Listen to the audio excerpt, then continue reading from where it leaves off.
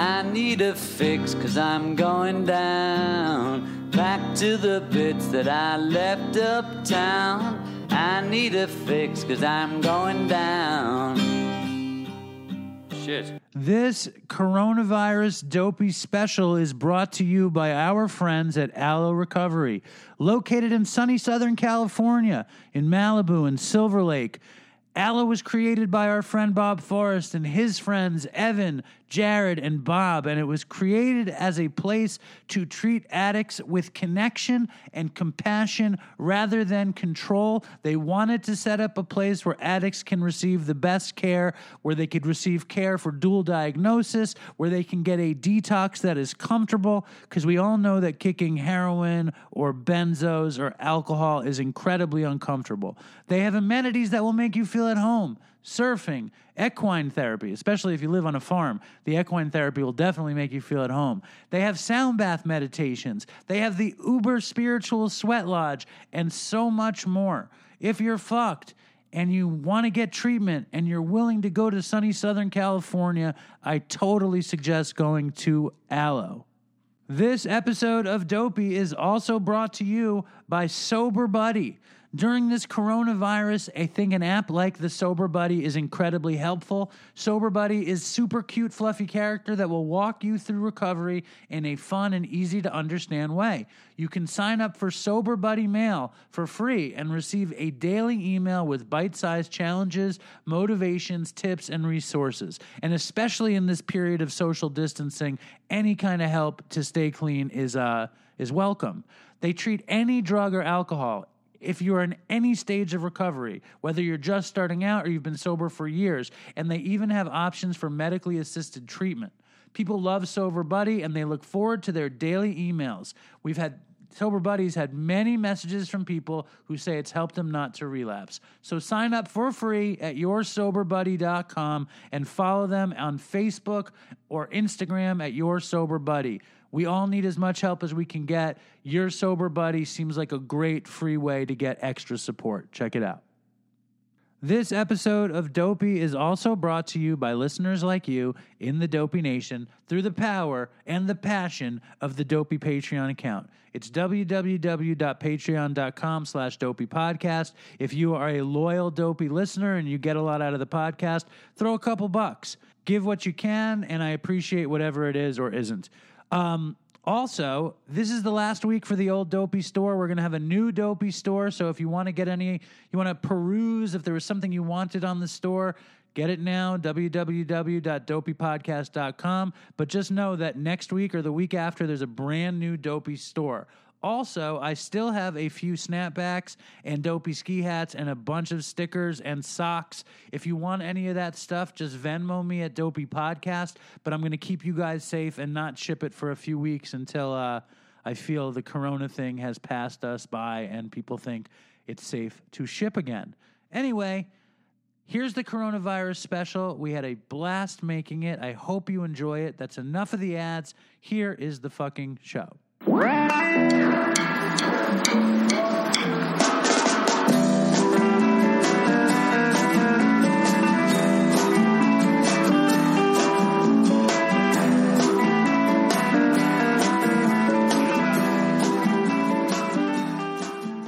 So, hello and welcome to Dopey, the podcast about drugs, addiction, and dumb shit, and the coronavirus.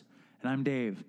And I'm home with my lovely, beautiful, brilliant partner, Linda. You haven't been on the show in a long time, Lynn. I'm glad to be here. When's the last time you were on the show? I don't remember. I don't remember either. I think it's been a long time. Was it the 200th episode? Was that the last time? I think I came on for like 15 minutes at the end. Yeah. That sounds right. Not too so, long Lynn, ago. The world is at a standstill. Yeah. We're in a global pandemic. The city has shut down. Yeah. How are you coping? How are you coping? Wow. It depends on what you're asking me that I'm coping with. There's certain things I'm coping with fine, and there's other things that I'm really struggling with. Well, I will say, I know what you're struggling with. I think the thing that I'm struggling most with is having children during the the coronavirus. Do you consider yourself a child? Because you're probably the hardest part of what I have to deal with during the coronavirus. Wow. Why you say? What do you mean? What did I do? Because you complain more than a child. Well, I definitely have 3 kids. I'll tell you that much. What do you? I mean, give me a. Yeah, you have 3 kids. I take care of this family. Listen, you wanted honesty. Listen. You want to be honest? We'll be honest. Last Friday, I went to work feeling a little under the weather. I get on the train. Linda gave me the fucking bottle of Purell. I had it in my whole side. Bottle, not like one of those little ones, like a full, like one that you have for an entire office. I gave him, and I said, use this all day long. I sat down alone in my weird little seat, and the train was crowded. And every time I moved in my seat, I started lathering my hands up with the Purell. Yeah, you did use it because I noticed it was like half empty. But I started sniffling on the ride in. Yeah. By the time I got to work, people at Katz's were saying that I didn't look good, and that's when I got nervous. Right. Then we went to an event at serving, catering, and I have a runny nose and a cough during the global pandemic serving pastrami, coleslaw, and potato salad. So I get very nervous. And then on the ride home, the fever hits. Mm-hmm. The fever hits. Yes. And I'm sitting with this crazy dude who's coughing, and I'm like, that doesn't make me feel very comfortable that you're coughing. And he said that? I said that to him. Oh, because he was coughing? Yes. And then you told him it made you uncomfortable he was coughing? I thought I was being funny. Did he laugh? No. There's not time for jokes around that kind of thing. He told me that the country has been gearing up for a fake pandemic, or as he called it, a plandemic, and that there are concentration camps for people that will not get the vaccine ready to go. And I said, okay, I'm going to watch Mad Men on my phone. Yeah.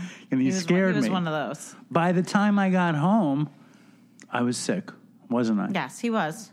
He had a fever. He definitely had a fever.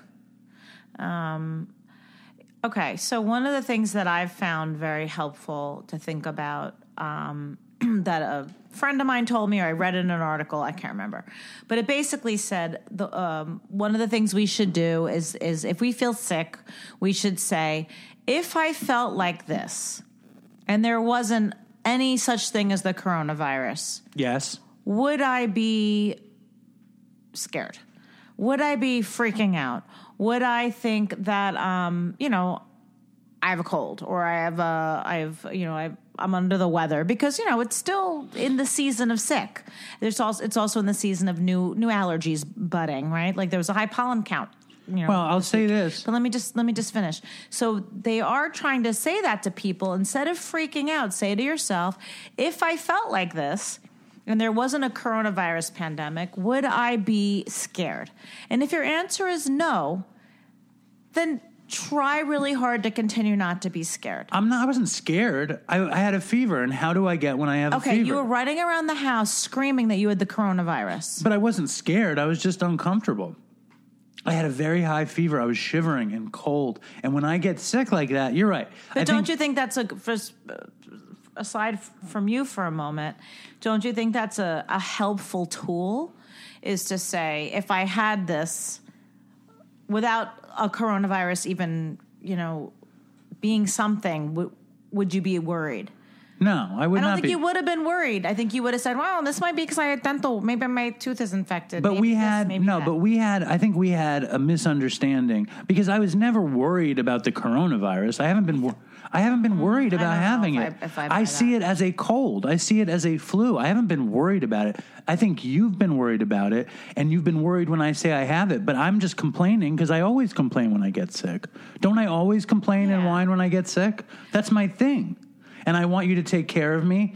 And and I guess so. But leads back to my initial outburst about having 3 children. When I have a 10-year-old who's now being homeschooled, a toddler who's a wackadoo, who refuses to be homeschooled, and now I can't do anything with her. And then Dave's like, I want to be taken care of because I have the coronavirus.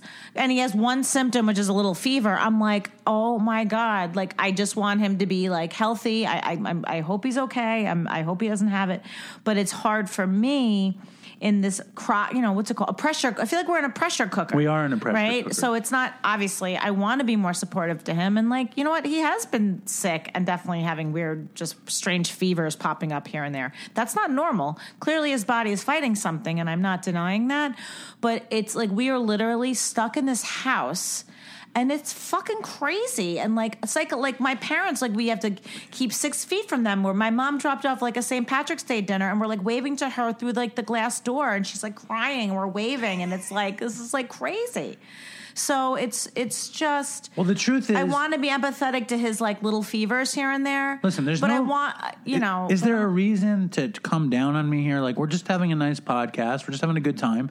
And I think the concern, and I think that this should be the concern internationally, is for people like Linda's parents or my poor dad. My poor dad is like, I want to come out. And it's like, Dad, you got to stay home. Well, I think, you know what, how I'm not being overly like sensitive to Dave, and I want to be, is because there's also so many other factors that I have to tend to, like elderly parents, children now being homeschooled, So normally you would be thoughtful and caring of like someone with a little tiny fever needing. She sent me to the rest. emergency room to get tested. She said, and I was like, there are no tests. She's like, you go now. And I went out there to shut him the fuck up. I didn't want to, because guess what? He has been complaining. I think I have the corona. And I have I have the corona. I don't talk like that. I also had a very, very sore throat. I had a very, and when Linda gets a sore throat, she goes, it feels like I'm swallowing razor blades. I didn't say that this time. No, but that's how I felt. Because I actually had strep throat, like a legitimate illness. I felt like I was swallowing razor blades. And I went to the emergency room, and they sent me away. And then they told me to quarantine myself from the family. So Dave calls me with a little chipperness in it. He goes, they said I have to be in the basement alone for 2 weeks. And he like sounded a little too excited about that. I'm like, I don't think so. I'm like, it's too late. I'm telling you. He's imagining himself watching episode after episode of Mad Men. If I was quarantined in the basement for 2 weeks, it might be the greatest thing that's ever happened to me. I know that. And that's why I said you're absolutely not doing that, because we're all exposed at this point. So, sorry. Well, I'm going to say this, that anybody out there who doesn't have children, I hope you're enjoying your quarantine. I hope you're catching up on shows. I hope you're cooking. I hope you're doing cool stuff. But people, are you jealous? Very. Do you hear that? And I also feel, all the parents out there, I feel your pain. It is not easy. And the other thing about Linda's a much better parent than I am. I'm full-time. I mean, it's my job. I would be totally satisfied with the television on all day. I would be fine with it. So hard. Yes. I know. Trust me. It would be easier for me too, but I fight it. Anyway, then they finally opened up testing in Suffolk County, and they called me after I gave Linda the coronavirus one more time. They called me. Yeah, you want to talk about that? They called me, and I went at 8 a.m. out to Stony Brook. Well, so Jones Beach, which I'm sure people have heard of Jones Beach, no matter where you live. It's a place where there's like huge rock concerts in the summer. It's a really incredible, it's a really cool spot. That was the Nassau County testing site that was up and running, and Nassau County of Long Island. And they had just opened the Suffolk County testing site on the grounds of Stony Brook University. And Dave was literally one of the first tests that they had done for the virus. And it was funny because he had left at 7 a.m. His test was at 8. It was very, right, Dave? It was very, like, well orchestrated. You can't roll down your windows. They come to the car. Everybody's in full gear. It was pouring rain, and I drove to, I recorded something when I was there, so I'm going to play it for the Dopey Nation. But it was pouring rain, fucking on the drive to Stony Brook. We have this Sirius XM now, so I'm listening to the Grateful Dead channel, which is really great, and I totally recommend it. And I get up to the fucking, the dudes, the soldiers in their military fatigues, and I'm like, no, nobody had guns out, but it felt like they would.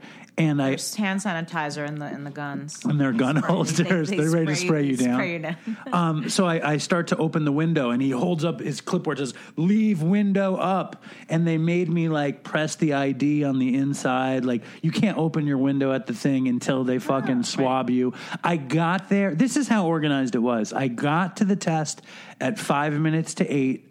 I left the test at 10 minutes after 8. It was very organized. Right. Well, it was very organized because Dave was one of the first, and now it has become completely chaotic and unorganized. And we can't get the results. And they told him he could get the results in 2 days on some official website, and it turns out there is no website. And in 5 to 7 days, he'll get a result only if he's positive. Do you want to hear my observations from the test site? But can I just say one quick thing? Yes. So we knew Dave was like on his way to this testing site, and every morning me and the girls watch News 12. It's like our Long Island local news, and we're sitting watching the news, and all of a sudden we see our favorite newscaster girl, and she's at the testing site at Stony Brook with her umbrella, and we're like, oh my God, we're going to see Daddy! And we're all waiting to see Daddy's car pull up to get a swab stuck up his nostril because they were taping the car is being pulled up and tested. So we were really hoping to see you, but if I don't have the coronavirus, what the fuck is wrong with me?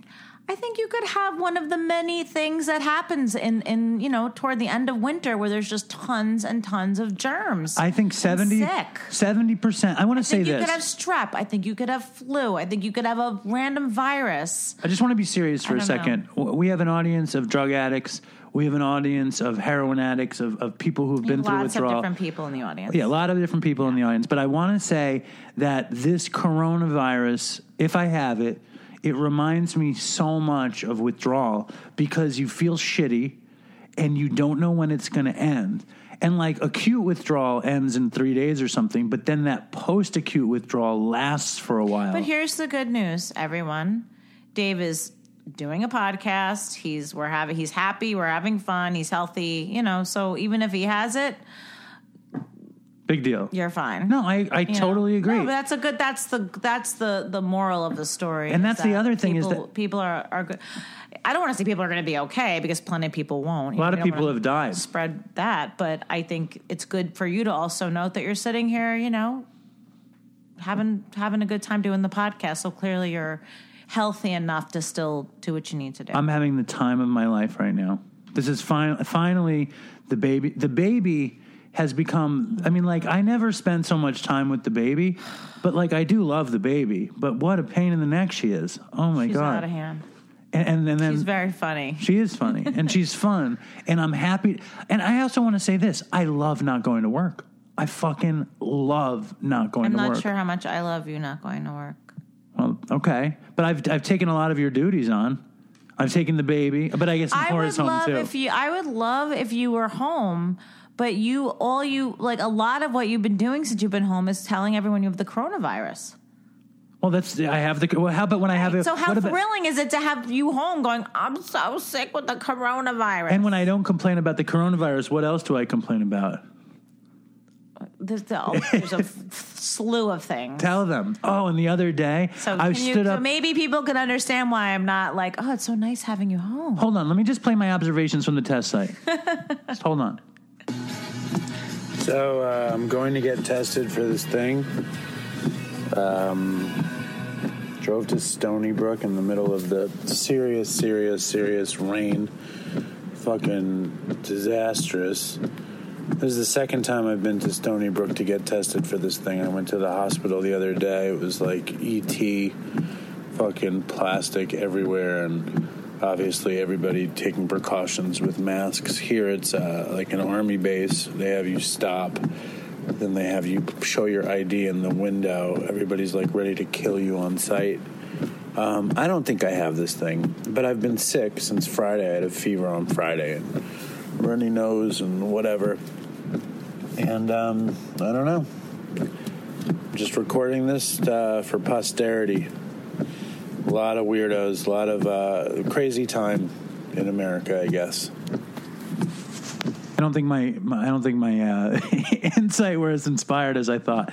Tell everybody that was it. Yeah, it was not much there. Tell everybody of all the problems I've had this week. No, I don't Fucking feel like it. every day I have to hear. I live it. Why do I want to relive it right now? I stood up quickly on the stairs and I banged the side of my head into the beam of our basement, and now I can't open my mouth wide enough to eat a cupcake. So let me repeat. Does anyone understand why I'm saying that having Dave home is not some big Not to mention bonus. the burn. Tell them about the burn.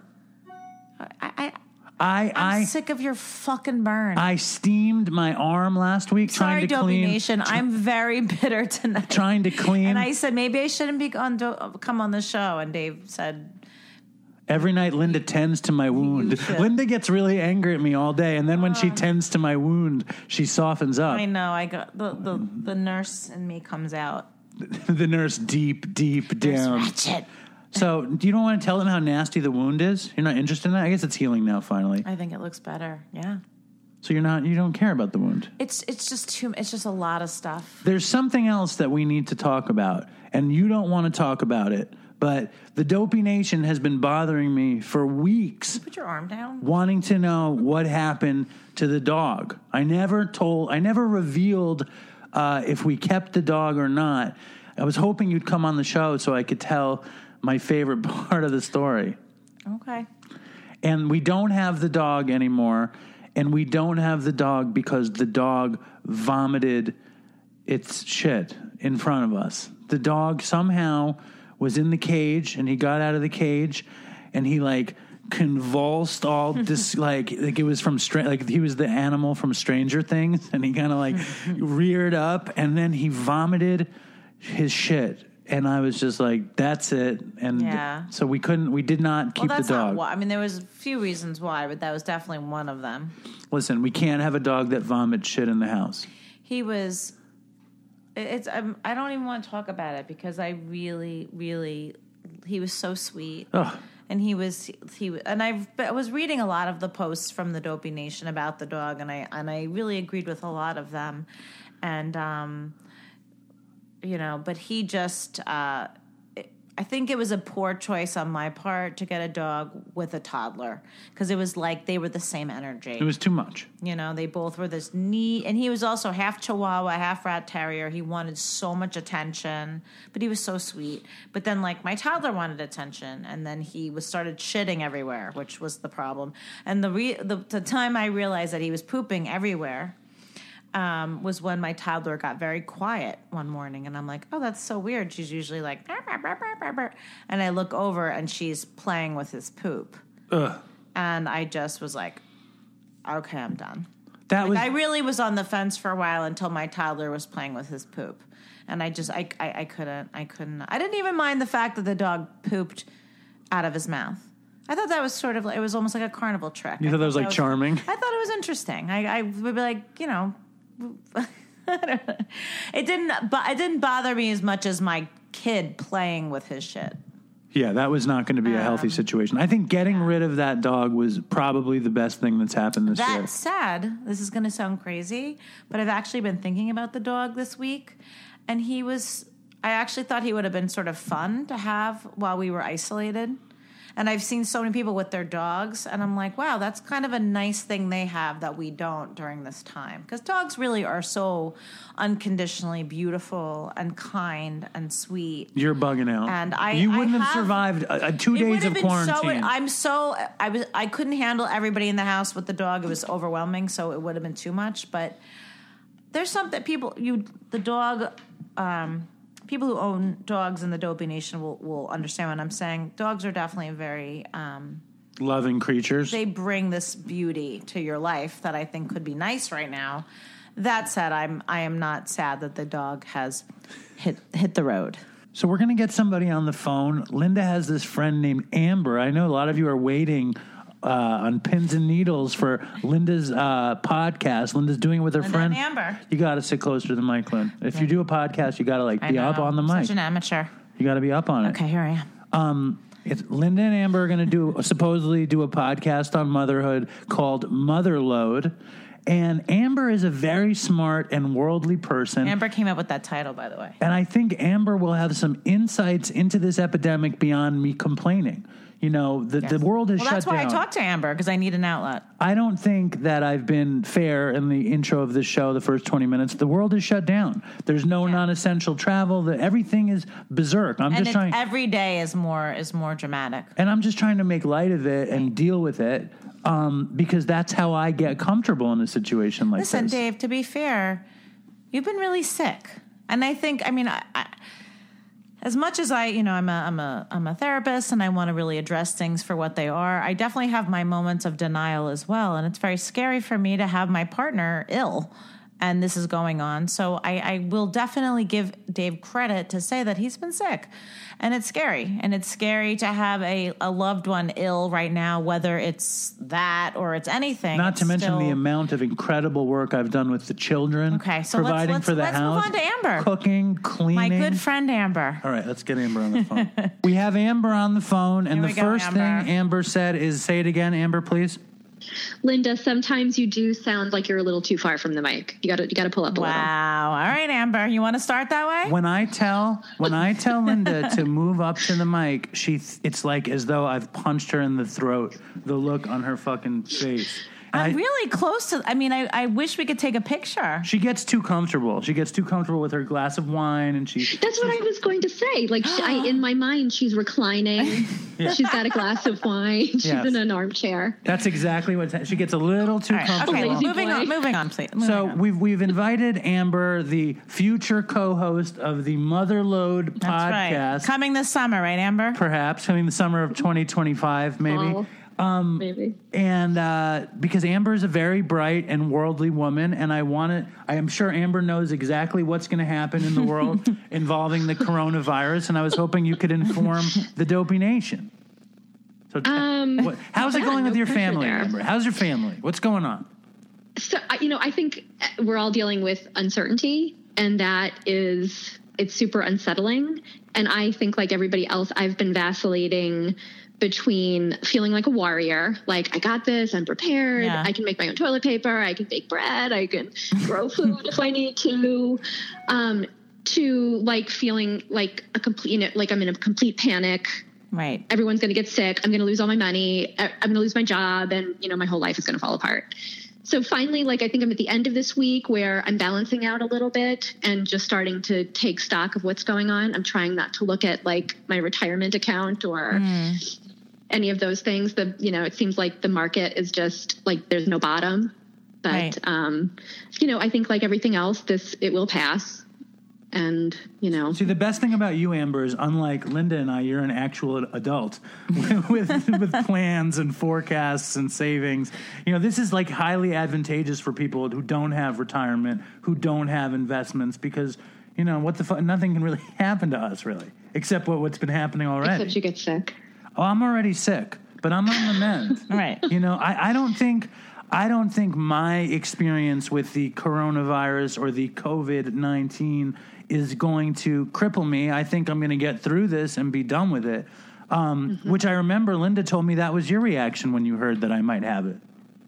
Well, what's interesting about adulting and feeling like an adult? It's like the minute you get there, which is sort of me, like literally this month, I finally, or like, 2 months ago, really, I was finally feeling like I've got this down. I'm 43 years old. I have finally figured out life. I think, things are organized for me. I feel like I finally got there. And then an event like this happens and you just realize how fragile it all is.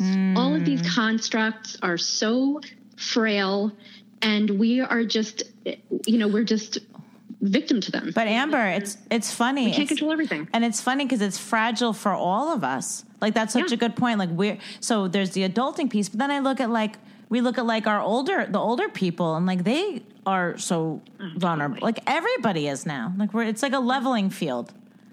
Well, it is. I'm sure it's a reminder that we're really all in the same boat. Well, that's true. And what do you think? What do you think is coming down the pipe?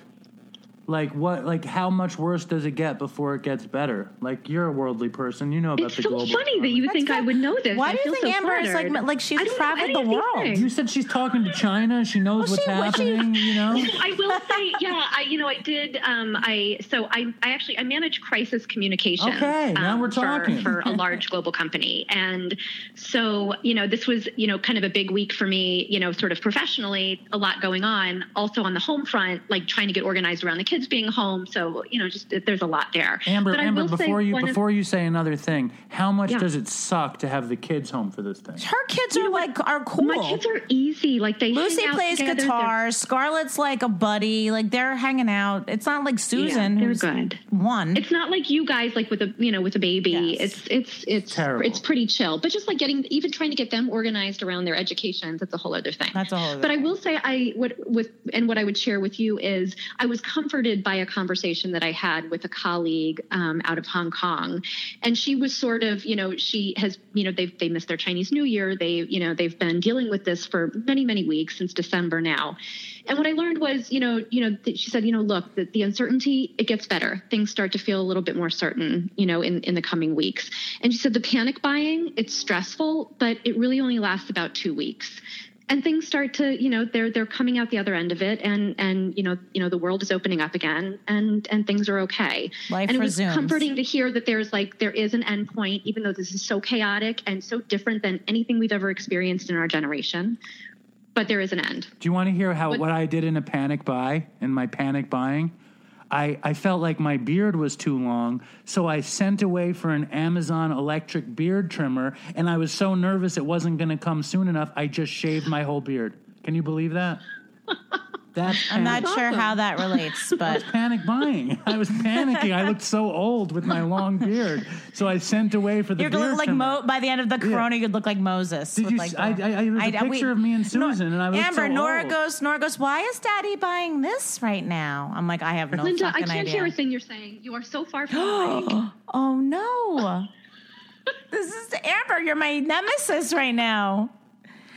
Okay. Well, I said that Nora, we opened the package. We thought it was going to be like a thermometer or, something useful. And it was a beard trimmer. And she goes, but Mommy, why does Daddy need that? I'm like, I have no fucking idea. I couldn't even explain it. What was the greatest thing you bought in a panic buy so far, Amber? What are you most Amber's a proud of? minimalist. She's What I would like love that. to chat with you guys about for a second is keto versus plant-based. So I feel like plant-based is so on point for the apocalypse because all we eat are beans. I have a basement full of beans. We're not eating meat. So, and Linda and I've had this debate a bunch, but we're not eating meat. So we weren't sort of fighting that out in the supermarket. Right. I started buying, I wasn't panic buying, but I started just gently stocking up on supplies like the early February timeframe because I was hearing a lot about this from multiple angles, from the financial angle, from, the global angle, from, the kind of local media. And I was just starting to get hints that something's going on. Up. And so I started to just, gently sort of, stock up because what I was uncertain about things, but what I am certain about is how people behave in an emergency. And human behavior is so much scarier to me than a virus. Yeah. All these nuts buying everything, right? Fucking. That was so clear to me that was going to happen. Weeks before I was in bed with Linda and I said, Linda, tomorrow you need to go to the supermarket and buy provisions. And she said, nothing's going to happen. Remember, Lynn? Remember that? She said, what are you worried about? You remember? Yes, I do. I told her, you and me were on the same page and she didn't panic. I was like, go panic buy now. And she wasn't doing it. But yeah, I mean, Linda and Brian are very similar that way. But I have to tell you that our neighbors have showed up many times with cases of wipes, asking what we need. Yeah. People have been incredibly generous. We've been looking after Linda's parents a little. They brought us some corned beef. It is, in another way, a beautiful time for society to come together. It really is. You see the worst, but you see the best in people too. And I think it's such an opportunity. And I heard this was such an interesting thing. I was watching Meet the Press last Sunday morning, and I can't remember who was speaking, but the gentleman who was talking about the Spanish flu of, 1917, 1918, he was saying, that, it was terrible. Millions and millions of, hundreds of thousands of people lost their lives. And then when it ended, nobody talked about it anymore because everybody was so ashamed of how they had behaved. Right. And I thought that was so compelling. And immediately I just started thinking about our local food pantry. I started thinking about, and I was already thinking of my neighbors, but, just checking in with people who I haven't checked in with in a while, because I don't want to come out the other end of this and feel ashamed. Right. Well, I think you're doing a good job. You don't have to be ashamed of this appearance on Dopey, and I'm very impressed that you've kept your plant-based stuff going. I gave up keto the second I got my fever. I was like, I'm done. Time to eat cereal with chocolate syrup. Find comfort. And Linda made cupcakes. I put peanut butter and chocolate frosting on them. This is the time of my life. I just wish we had more cakes in the house. The provisions, we don't have enough dessert provisions. I'll say that. Come to plant-based, Dave. You can have all the cupcakes you want on plant-based. Ooh.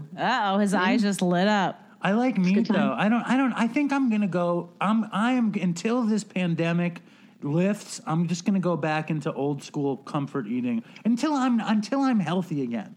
Once I pass this coronavirus, I want to. Dave's working the coronavirus. This is what's happening. I'm going to put on the Corona-19, the COVID-19 pounds. Anyway, Amber, thank you so much. Thank you, for Amber. Coming on. You're a lot of fun. My pleasure. Love you guys. You should Love you too. Whatever happened to the work you're supposed to be doing for Dopey, though? I forgot. All right. Amber was one of the first incredibly hardworking, dedicated people. Amber has a life in the Dopey and things private going sector, on. and then all of a sudden That's what happened. She wrote the best, most comprehensive Dopey press release, and then she actually got a job. What the fuck, Amber? I did, yeah. I took a year off, and then I thought I was going to be a podcaster, and then I got a job. But it was really fun being your intern for about 8 seconds, Dave. I learned a lot, and I loved it. And I'll come back one day. Awesome. Thanks, Amber. Amber, talk to you soon. Take care, guys. All right, bye. Bye. It was awesome to hear from Amber on the show. I think you guys will have an amazing podcast, and I'm sure a lot of the people in the Dopey Nation will be tuning in to Motherload. Yes. But you got to sit close to the mic. Now, oh boy, Dopey is a show about drugs, addiction, and dumb shit. And coronavirus. So let's. Well, I guess the coronavirus could be part of it. Let's extend the title just for tonight's show. But so I want to get a fan favorite of the show, the great Ray Brown on the show, and see how he is coping with the corona. Coping with corona in the big city. Let's check on Ray.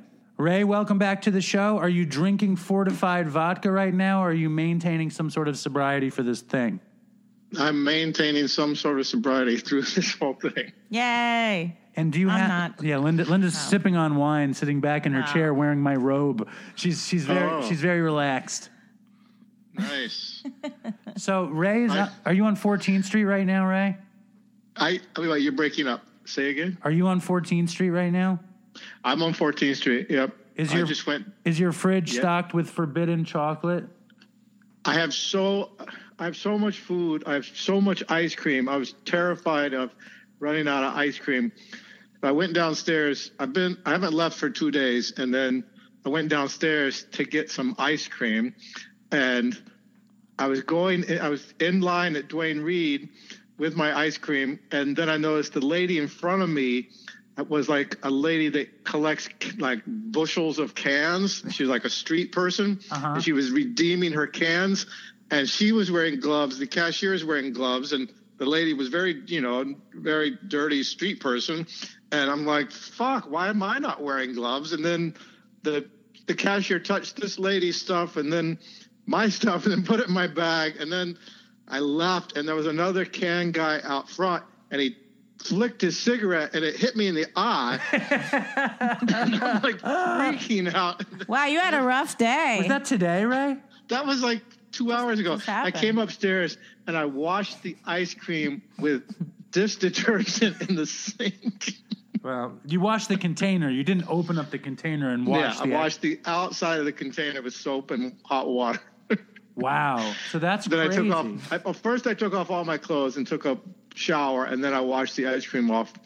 I haven't been crazy. I haven't been like obsessive, but I just felt a little crazy tonight.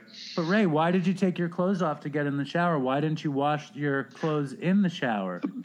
Well, I've been taking my laundry to the laundromat, as you know, but now I'm wondering, if you take your laundry to the laundromat, are your clothes just mixed with all the other filthy clothes that they've washed that day, and you get the virus? The corona clothes. And Ray was saying that 2 people at his job have it and a bunch of people in his building have it. You know, you can go so crazy with this thing because pretty much every single thing has been touched by something else. Right. So I found myself Googling earlier, like my mom goes, well, you can look online and see how long the virus stays on different types of surfaces. So I'm like, I did that. Right? I Googled that. What? How long for it's cardboard? 24 hours on paper and cardboard, 3 days on plastic. So I left my shoes outside of my apartment. I won't wear them inside. How long do you think it would last on soiled clothing or on a cigarette butt that touches your eye? I don't know. Oh, you're screwed. There's nothing. You have no control over that one, though. It's flicked at his eye. Well, now there's more people at my job have it, and I don't know. It's been 7 days since I was at work, and I don't have it. And the typical time is 5 days. Or you might have it, but no symptoms. Right. That's why this is such a crazy fucking thing. Can I ask you a personal question, Ray? Has that ever stopped you before? Yeah, you really care what he says right now? Do you think I have the coronavirus, Ray? Oh, boy. Yes, I do. See? Oh, Ray, please. Ray thinks I've thought that for a week. See? Or more. See? And I bet if Ray was here, he'd take good care of me, too. Right, Ray? No, Ray, Dave just wants to be with you because you have cigarette butts and ice cream. Ice cream, yeah. And I have none of that good stuff to offer. I think a lot of us have had. I mean, the more people at my job have had it, and friends of mine have had what is clearly it. I'm like, right. I don't know. That guy I was crying about on the show, he had it. I mean, everyone. It's all around. He had it. Yeah, he had it. Linda doesn't believe I could possibly have it. No, you have it. Yep. Dave wants to have it. That's why I'm getting. It's like annoying. Right. He just looked at me and went, "Yup." Put like a little meeting bitch. Today. Tell us about the Dopeys. Ray did a Dopey meeting online in the Zoom Dopey group. Oh, it was great. Tell us about it. Like, well, Colleen set it up, and it was really fantastic. I was kind of leery, like I don't know these people. I'm not sure what we're gonna do, what we're gonna talk about, and then.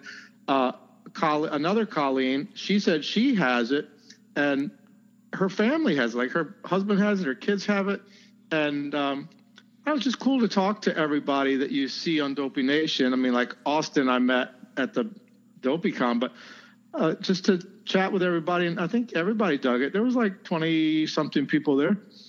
Awesome, love that. And it was, you know how I am at meetings. Like I'll never talk at meetings. I don't know what to say.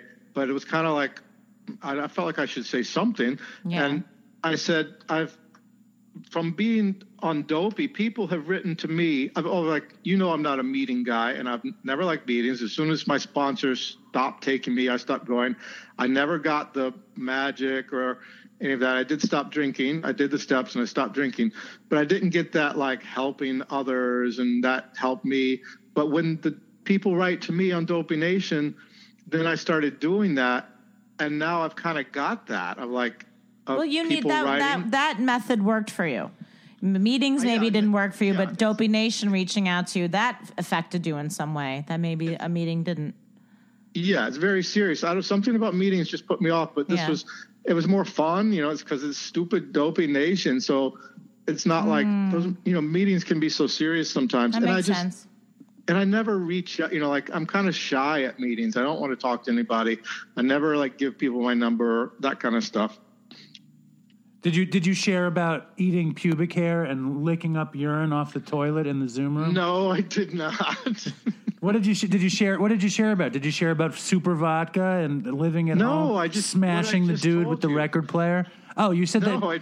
So the alternative recovery movement is working for you, is what you're saying. Yes. Yeah. That's what I just said, Dave. That's what he said. Let me ask you this. And I think that's really cool. I think it's amazing, Ray. I think you're a shining example of how Dopey. What are you going to say, Ray? I'm sorry for interrupting. Well, there's something about meetings. I hated school. I left school very early. There was something about the regimented, organized part of it. And I think that's my thing with meetings is like, I just didn't take to it. And this is like fun. It's the internet. It's Facebook. It's, you know, goofy, that I could get into it and not like be like tense up at it, you know? Right. It's the dumb shit that keeps you alive and Dopey. Yeah, because like that meetings reminded me of school right away, and I hated school so much. Or your parents being school telling you and what church, to do. Yeah. Ray hated his parents too, right? Ray? Well, okay. Back to the coronavirus. Let me ask you I this: was like, who are these people, and why are they interfering in my life? Yeah. Let me ask you this, Ray. That. What do you think addicts out there in the world are doing right now? How do you think they're getting by? You know, like, what can you imagine how tough it must be to be a heroin addict during the coronavirus? I Googled today, like, how are people getting heroin, coronavirus, and nothing comes up, just weird, random searches. I couldn't find any answers about drug supply in America during coronavirus. So, you know, it's so underground. There's no articles written about this yet. I'm sure there's people. Right, it's so new. You know, remember when like just with weed, people be like, the whole town is dry, you know? Right. Well, you probably never had that here in New York, but we had that in my small town, like the whole town is dry.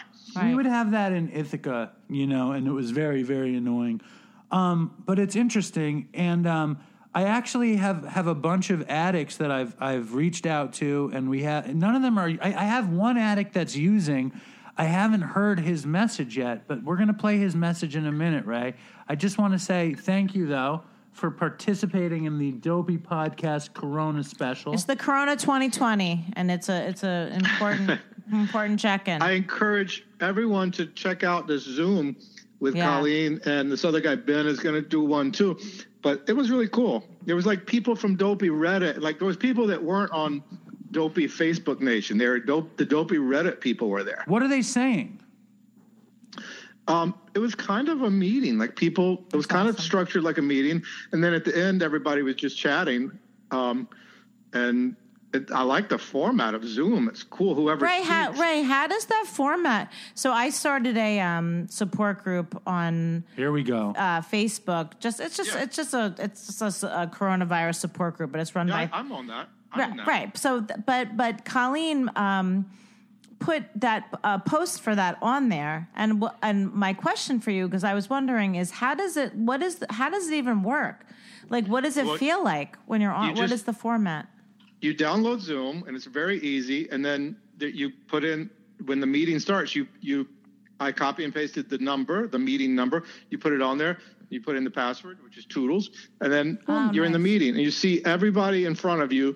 And then when someone speaks, it features that person. So you kind of have to. Awesome. So you can see you can see the actual person, though. Yeah, whoever speaks, it features them, and then when they stop speaking, it shows like everybody again. Did you wear a Dopey hat or Dopey shirt?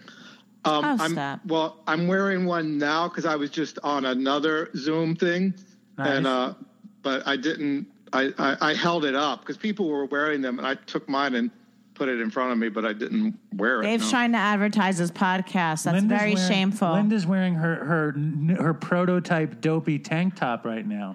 Is it tank top? A new Dopey tank top. Very sassy. Coming soon. That's Ray, cool, though. When do you think we'll get to see each other again and you could record in person again? What is your prediction when the quarantine will end? Well, there's no quarantine. I could meet you at your dad's anytime. Dude, I'm fucking sick. You want to get this thing? Oh, well, I don't know. What is it, a year, 2 years, 2 months? Like, I don't know. Dude, what do you think? When is it going to be done? Why are you asking? When can I ride the train? When is it going to be okay to go? Like, everything seems normal downstairs. It's like there's no quarantine. The trains are running. Why don't you and Ray just give it a good old Zoom? You want to do the Zoom? You guys can Zoom it. The Zoom is good. I mean, they're saying, for 2 weeks is what people are saying for 2 this. weeks is what I've been hearing as well. All right. Well, 2 weeks. Ray, it's always a pleasure to have you on the show. Ray, so good to hear from you. Nice to talk to you, Linda. Talk soon, Ray. Stay in touch. Good night. Don't drink any fortified vodka. It's good that you're doing the laundry. It's forbidden chocolate seems like the way to go. And yes. And thank you. Okay, good night. All right, bye. So the great Ray, back on the show. Love having Ray on the show. Yeah, Ray's great. Now, I know you know about this, but I don't know how much you know about this. The Dopey scholarships are going bananas. We have Josh in Transcend Recovery. He went to Mountainside. Okay. We have Charlotte, who is in Turnbridge in New Canaan, Connecticut. Wow. And we have this dude, DJ, a.k.a. Don, who is on Dopey a couple of times. He was on 3 scholarships. right now. Well, really, Josh got 2 scholarships. He got 1 scholarship from Mountainside and 1 scholarship to Transcend Recovery, which is great. aftercare. Charlotte is in Turnbridge for, I think, 9 months, and she's doing well. Wow. 9 And months is a nice... That's a nice scholarship. It's a nice chunk of time. Turnbridge has been very generous. Yeah. And Aloe is taking in Don for 6 months. Wow. And he caught a flight to L.A. for $22 because nobody's flying. And he's so fucked up on drugs that I couldn't get him on the phone, so he sent in 2 voicemails, and I want to play them. Yeah. You want to hear? Yep. All right. I say that just with love and respect. Don is on heroin and Klonopin and everything. He's shooting so much dope. He's got abscesses, and he's a mess. But we really love Don, and he can get it. If anyone can get it, he can get it. Hold on. Yo, yo, yo. What's up, Dopey Nation? This is Don calling, or as some know me, DJ. And I've been on the show a couple times, and I'm calling in to give a little update. I am getting ready to get on a plane and go to Aloe Treatment Center out in sunny California, which Dave advertises on the phone. And I love the advertisement. He says, if you're fucked and you need treatment, Aloe Treatment Center is a great place to go. And I absolutely feel like that. I've been in touch with Dave. I've known Dave for several years through our mutual friend Teddy, who was a friend of Chris's, and I did know Chris as well. God, may he rest in peace. But anyways, over the years, I've gotten to know Dave. I'm a huge Dopey fan. As a matter of fact, I'm wearing my black Dopey hoodie right now. But anyways, to cut to the chase, last time I was on Dopey, I was on methadone, and I was talking about the awful thing that methadone is and how hard it is to get off. Thank God I was able to finally get off of it back in August, but unfortunately I've been unable to stay off of heroin and crack cocaine, which are my 2 drugs of choice, which I inject together, known as a speedball. And more or less since August, things have continued to deteriorate. Somehow, some way, I've been able to keep a pretty darn good job where I'm making good money. So I've been able to maintain a type of facade where very few people know what's going on. As a matter of fact, I'm supposed to fly out tomorrow evening, and my mother doesn't even know, which I have to laugh because it's so absurd. And so I actually just went online and I moved my flight till Monday, because like being a good drug addict, I went ahead and I took 10 Klonopin about 48 hours ago, 10 1 milligram, and essentially lost the last 2 days. So all the things I was supposed to get done in terms of packing and getting my affairs in order didn't happen because I was totally blacked out. But anyways, let me cut to the point here. I was able to rebook my flight for Monday through Spirit Airlines for a whopping $18. I guess it's one of the very few good things about this coronavirus is flights are ridiculously cheap. The point I want to make is, I'm just turned 32 on Sunday, and I've been doing this since I was 16, and, somehow I'm still alive. I have had some bouts of sobriety. I love recovery when I'm in it. I just, I get impatient.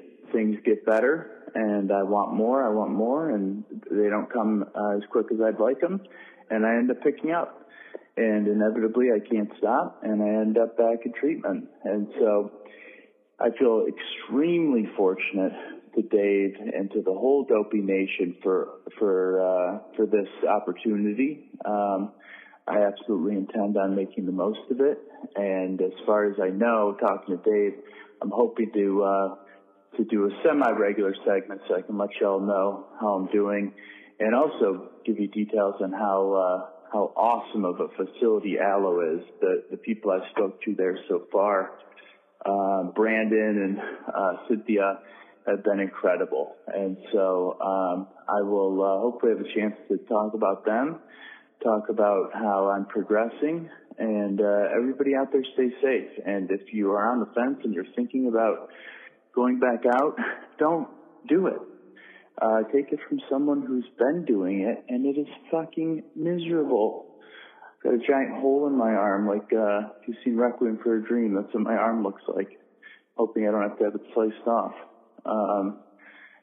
The sober way of life, although it's difficult at times, maybe even boring, some may say, it's a hell of a lot better than living this way, hurting others, hurting ourselves. So stay strong, Dopey Nation. Dave, thank you for all that you do, and toodles for Chris. All right. Stay strong, Dopey Nation. We'll talk to you soon. Bye-bye. All right, I love to hear from Don. Yeah, that was great. What a fucking mess, and I think he really illustrated it perfectly. Anybody who's fucking around out there, you can get better. Don sounds like he's got a really good head on his shoulders. Well, I mean, the deal is, like, I mean, it's something I forget all the time. With our nice suburban life, and like me making fun of myself that I'm scared I'm sick and that I burned my arm and whatever. Right. You know, years ago I was, I had abscesses and I couldn't stop shooting dope and I couldn't stop buying drugs and I didn't want to stop. And the fact that my life is still the same life as that life, and I'm sober and I have freedom and we have each other in this house, it's like, I don't want to be preachy, but like, your life can get better. If you're on the fence about it, you could make some actions and your life could get better, and it's amazing. And I'm glad that Aloe is going to give Don a long stint, and I think that's what he needs. And a lot of people need a fucking break, Yeah.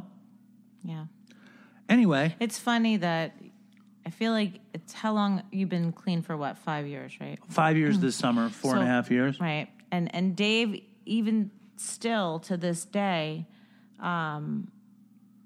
remembers like it was yesterday what it was like to be. I don't. What am I trying to say? I don't know. What are you trying to say? I feel like it's still very fresh for you, and it's been almost 5 years. What it was like when your life was in complete shambles, and so when you hear a friend like Don, or when you talk to different people who are still out on the street or using or just got clean, you're like right there with that person, because you haven't forgotten after 5 years what it was like to be in a really bad way. Well, the fucked up thing is, I do forget. What were you going to say, Lynn? No, I mean, I don't want to speak for you. Do you feel like that's accurate? I forget everything. You, me, and Nora were sitting down to watch Top Chef, and Nora was talking about some of the contestants from last year. I don't remember any of them. Nora's like, oh, remember the guy with the mustache? I was like, I don't know who that is. I forget everything. But is it because there's some trauma associated with it, that it's so fresh and you're like, you can so quickly connect to it? Or we can also talk about trauma, and that what was the woman's name who spoke about trauma, how you forget? Alexis? Yes. How Alexis was saying that you forget things that are traumatic. But then I also feel like for you, it's almost opposite, where it's so raw for you, your years of using drugs, that you can so quickly connect to it. I honestly feel like, for me, like, it's a new life. and I feel totally separated from the last life until I hear from somebody like Don. It brings you right back. Yeah, and I remember when Don came on the show, he came to my apartment on Grand Street, and Chris was there, and we didn't even have a mic. We were talking into the computer, the three of us. Wow, and that's cool. And he was on methadone. And he was telling these stories. You were sober for how long were you and Chris 5 sober? months. I was sober for 5 months. And Chris had been sober for like 2 years. 2.5 years or something. Yeah. And, I hadn't done heroin for a while, though. When I got sober, it had been a while since I had done heroin. But 5 months is nothing. But I wasn't doing heroin 5 months before I got sober. I was smoking weed. But the deal is, like, for me, it feels like I've lived many lives. And those lives feel like way back in the past until I hear about the struggle. Yeah. And then when I hear about the struggle, I just feel incredibly lucky. Well, I watched Dave's face listening to Don talking, and I could see in your face that you were really connecting to everything he was saying. Like you were having these reactions that he was talking about the drugs he was shooting up, and you were going, oh, like he was having his own kind of experience next to me quietly, and I could see him really almost living it. Right? In a way, I was watching you at the corner of my eye, and I think that's interesting. And it's been almost 5 years. So it's still that close to, I don't know, not close to reality, but it's still on the surface in a lot of ways. I just feel incredibly fortunate, and it's a miraculous thing that happened to me. I also feel badly. And it's exciting for Don that he gets to go to Aloe for 6 months? Well, that's the nice way to look at it. And I know that he has struggled. I've talked to Don off and on, and I talked to a bunch of people who can't stop using.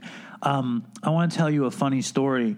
I think it was 2 weeks ago, right? Every morning I get up at 4:40 in the morning. Not lately. Not since you've had the coronavirus. No, thank God. The coronavirus. You've been having nice long yes. mornings. I've been sleeping nicely late. And of course I can't wake him up because he has the coronavirus. So it's really been working in his favor. It's a really nice phase we're in right now. Yeah, Dave's enjoying it. But for a long time, I was doing a catering event every day, and I was up every morning at 4:40. Yes, and that's true. One morning, every morning I go downstairs and I set up my computer, and I usually put Mad Men on, and I clean up the kitchen, I make coffee, whatever.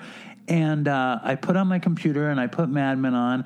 And all of a sudden, I get a text to the Dopey Podcast Facebook group, and it's this dude in Mexico, and he's tripping acid, okay? And it's 4:40 in the morning. I'm on my way to cater. Is there a time difference? Probably. I think it was probably 1:40 for him in the morning. And he was on vacation in Mexico or something. And he's like, Dave, I need help. I'm tripping acid. I need help. I need to be grounded. And I was like, dude, Did you write him back? Of course I wrote him back. I sent him a link to a Funkadelic song called Good Thoughts, Bad Thoughts. And I said, dude, you should check out this song while you're tripping, because it's this very... He was in a bad place. Well, that song could have gotten him out of it. That's what I thought. You're being a guide, guiding him I was trying to be a sort of shaman for him. And I sent him Good Thoughts, Bad Thoughts. And did it help? He put on, he goes, I don't want to listen to this trippy bullshit. I completely understand what he's saying. He's like, I need help. I was like, dude, I'm fucking going to cater right now. I don't know how I can help you. Wow. He goes, I just want to get wavy. He texted me. He said, I just want to get wavy in the streets. What does that mean? It means he wanted to go trip out and have fun. Anyway, 10 days later, I heard from him again, and he has 10 days sober now. And he sent in a voicemail. And he said, did I talk to you while I was tripping? And I was like, yeah, I told you to listen to Good Thoughts, Bad Thoughts. He's like, oh, yeah. And he said, I just listened to it, and I wish I had listened to it while I was tripping. All right, well, for all the Dopey fans who are still using acid, there's your... if you're a Dopey fan... some advice. And you're tripping acid or mushrooms or ecstasy or even DMT, I strongly recommend listening to Funkadelic Good Thoughts, Bad Thoughts. It answers all the questions of life. And don't you want to also say to not use drugs?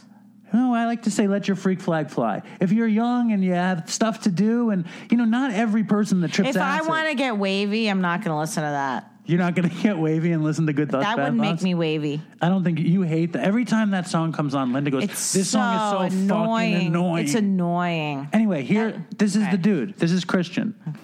Hey, Dopey Nation, this is Christian from Lafayette, Louisiana, 337, represent, same place that Jed from Church and Other Drugs is from. bringing you some dopey stories back from Mardi Gras, this last Mardi Gras a couple weeks ago. Took a trip down to Cozumel, Mexico, and they celebrate Carnival down there, which is derivative of the same thing Mardi Gras is from, so they're having the parades and all that shit, and I'm real fucking drunk one night. Our hotel had a nice mini bar, in the room, all inclusive, so I was real hammered. I'd smuggled some acid with me, so I dropped the tab, wait for it to kick in, and then it's probably about 2 or 3 in the morning, so I head down to this concert they're having for the locals. It's locals only. There's no Americans there except for me, and so I head down there and I party with them a little bit. And then I notice there's this tent with foosball tables underneath. So I go play some foosball, kick some ass, and turn around, and there's another foosball table with 1 versus 2, you know? So I'm like, all right, I'll help this guy out. So I'll walk over, and I'm not even fucking exaggerating. This dude is 4'5", with a Kobe Bryant jersey down to his knees, and they're calling him Lil Kobe. His nickname is Lil Kobe. So playing foosball with Lil Kobe, and he notices I have an LSU shirt on, and he's like, oh, go Tigers, LSU, Joe Burrow. And I'm like, hell yeah, man, fucking A. And every time we score a point, he's like, LSU, go Tigers, yeah. So we finish the game, the other guys buy us around a beer, and I decide to give Lil Kobe my LSU shirt, you know, to remember me by, to remember the night. So gave him my LSU shirt, we part ways, go back to the hotel, drink a little more, wait for the acid to come down, pass out. Next day, me and my uncle go to try to find some weed in the town, and a guy on a street corner points us to this shop.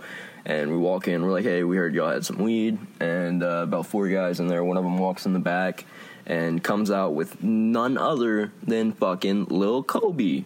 Lil fucking Kobe, still 4'5", still wearing the Kobe Bryant jersey, down to his fucking knees.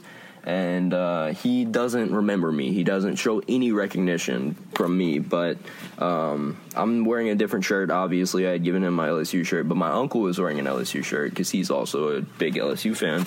And Lil Kobe, go Tiger, LSU, Joe Burrow. And we're like, yeah, man, cool. So you got some weed. And he pulls out these baggies, about an eighth in each baggie, this shitty Mexican ditch weed. And my uncle buys a fucking eighth for like $90. Didn't even try to negotiate. And so we got this $90 Mexican ditch weed, about an eighth. We head back to the hotel, roll a blunt, start hitting it, and it's obviously fucking laced. We're sky fucking high off this Mexican ditch weed. We're drooling and fucking staggering around. We're fucked off of this Mexican ditch weed, bro. It's laced with something.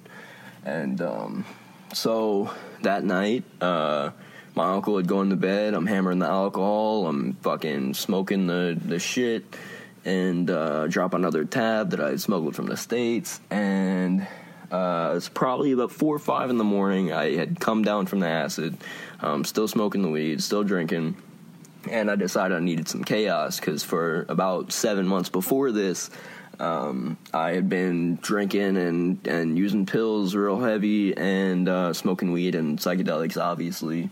But the alcohol and the pills were the huge problem, and I knew that I needed to get my shit together, but I needed something to push me into sobriety. You guys understand. I needed the chaos. So while I'm in Mexico, I decide what better time than to fucking have chaos here, you know? What fucking better place? So I decide that I'm going to leave the hotel, and in my head, I can't just walk out of the front door. It's like 5 in the morning. There's workers down there. I have one shoe on, and my hair's all fucked. My shirt's torn. I'm fucked. So I can't just walk out the front door. I can't do that. So I find this like stairwell for the employees. With like the restaurant kitchen doors, you know, the metal panel, the at the bottom, the fucking the glass circle windows, and I start kind of pushing them open real slow. I'm not gonna swing it open because I don't want to alert anybody, but it probably would have been more quiet to just do that because I start pushing them open and it's just creaking real fucking loud, you know. And And as soon as I get through the door, you know, I'm looking for cameras and shit. As soon as I get through the door, I hear the door at the bottom of the stairwell fucking swing open. And in my head, this dude threw the door open. It's an armed federale fucking running up the stairwell. He's gonna shoot my ass. He's gonna arrest my ass. I don't know. But in my head, I'm being chased by fucking policia right now. Probably wasn't. It was just an employee at the fucking hotel. But anyway, so... in my head, this dude is sprinting up the stairwell coming after me. So I turn and I gun it back to my room. I'm fucking going through the maze of hallways back to my room. I had a Coke can filled with tequila that I was planning on bringing with me so that I could drink while I was out, because they'll stop you if you have like open alcohol, you know. So I eat shit on one of the turns, fucking drop the can, scrape my knee, fucking bust up my shoulder, and I stand up, fucking grab the can, finish what's left, because like half of it had poured out, so I finish what's left, throw it on the ground, and gun it back to my room. And I had gone up a level for some reason, so I gotta go down some stairs. So I run down the stairs, and I see while I'm running down the stairs a maid pushing her cart. And I stop, you know, I slow it to a walking pace, acting like I'm not fucking running away from shadow demons. And I say, buenos dias, you know, as best as I can.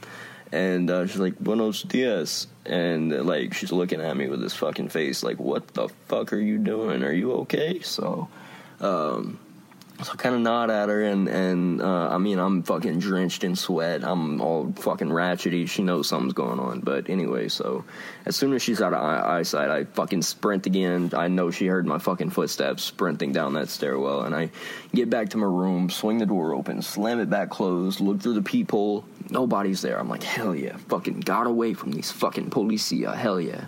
Arriba, you know. And so I head back to the balcony. I'm going to smoke some cigs. I'm going to get my ass to sleep.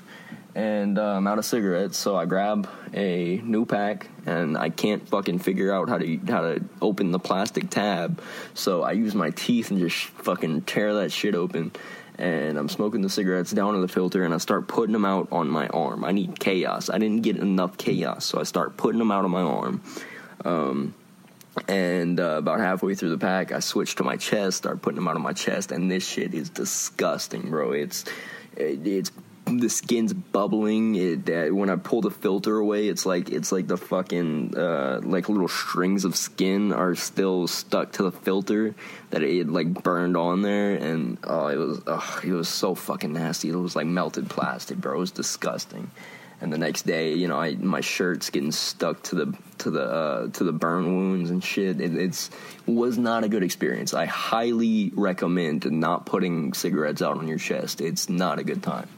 But anyway, so get through that. The next day, I reach out to some folks. I'm like, hey, I need to get my shit together. I'm in Mexico right now, but when I get back, you know, let's do this shit. So reach out to the people in my hometown, get 2 sponsors, one from before and one new guy. So I got 2 sponsors right now. I'm doing the work. Reached out to Dave, reached out to the Dopey Nation, reached out to all the guys in Lafayette. I'm doing my fucking thing. I'm getting fucking clean. I got some guys that want me to sponsor them when I get through the steps. I'm real fucking hyped about that. But anyway, I just want to thank the Dopey Nation. Thank you, Dave, especially fucking Andrew G from the Dopey Nation Facebook page. He has helped tremendously. He's been messaging me. He's been calling me. Thank you so much, Andrew. But yeah, that's all I got. So thank you, Dopey Nation. Thank you, Dave. Thank you, Andrew. Love you guys. Stay strong, Dopey Nation. And toodles for Chris. I love that. I can't believe you didn't mention fucking Funkadelic or Getting Wavy or any of that. He had a lot of other things he needed to talk about. But he does shout out good old Andrew. Yeah, he did. Right. And Andrew's very cool. Andrew is a pillar of the Dopey community, and he sent in a little Corona update. You want to hear how Andrew's doing? I would love to hear from Andrew. Here we go. Yo, what's up, Dave? What's up, Dopey Nation? This is Andrew from Philly. I hope everyone's hanging in there. This shit is crazy. I am glad I'm still working, although I don't feel like going to work, but at least I'm still making money. I'm worried about my daughter, worried about my wife. She's an ICU nurse, but I am glad I'm still not getting high. If anyone needs to talk, hit me up. Dave, stay safe in New York. And I figure if all that dope didn't kill us, we'll probably be alright through this. So yeah, stay strong, Dopey Nation. Toodles. That's what I'm saying. If the dope didn't kill us, this is going to be fine. I'm glad Andrew brought us back to the Corona talk. I think it's time. Yeah. I think it's time we turn to my father, the great Alan, and see how he's surviving. I think. Can I just say one thing about what Andrew said? Yeah, please. I'm sorry. So, you're not very sensitive to the coronavirus situation. Clearly, I'm just trying to have a good time. I'm kidding, but I want to so not to talk about like the support group that's on Facebook. Oh, here we go. No, I'm not even. I mean, how do people find your coronavirus support group, Linda? It doesn't matter. But the one thing I want to say is that Andrew mentioned on it, and that's how I knew that he mentioned his wife, and that she's one of those people that I think are actually like they're heroes. You know, they leave every day and they go to hospitals and they go to help take care of us when we're not well. And she's on the front lines of this thing, risking life and limb for the good of the world. Well, yeah.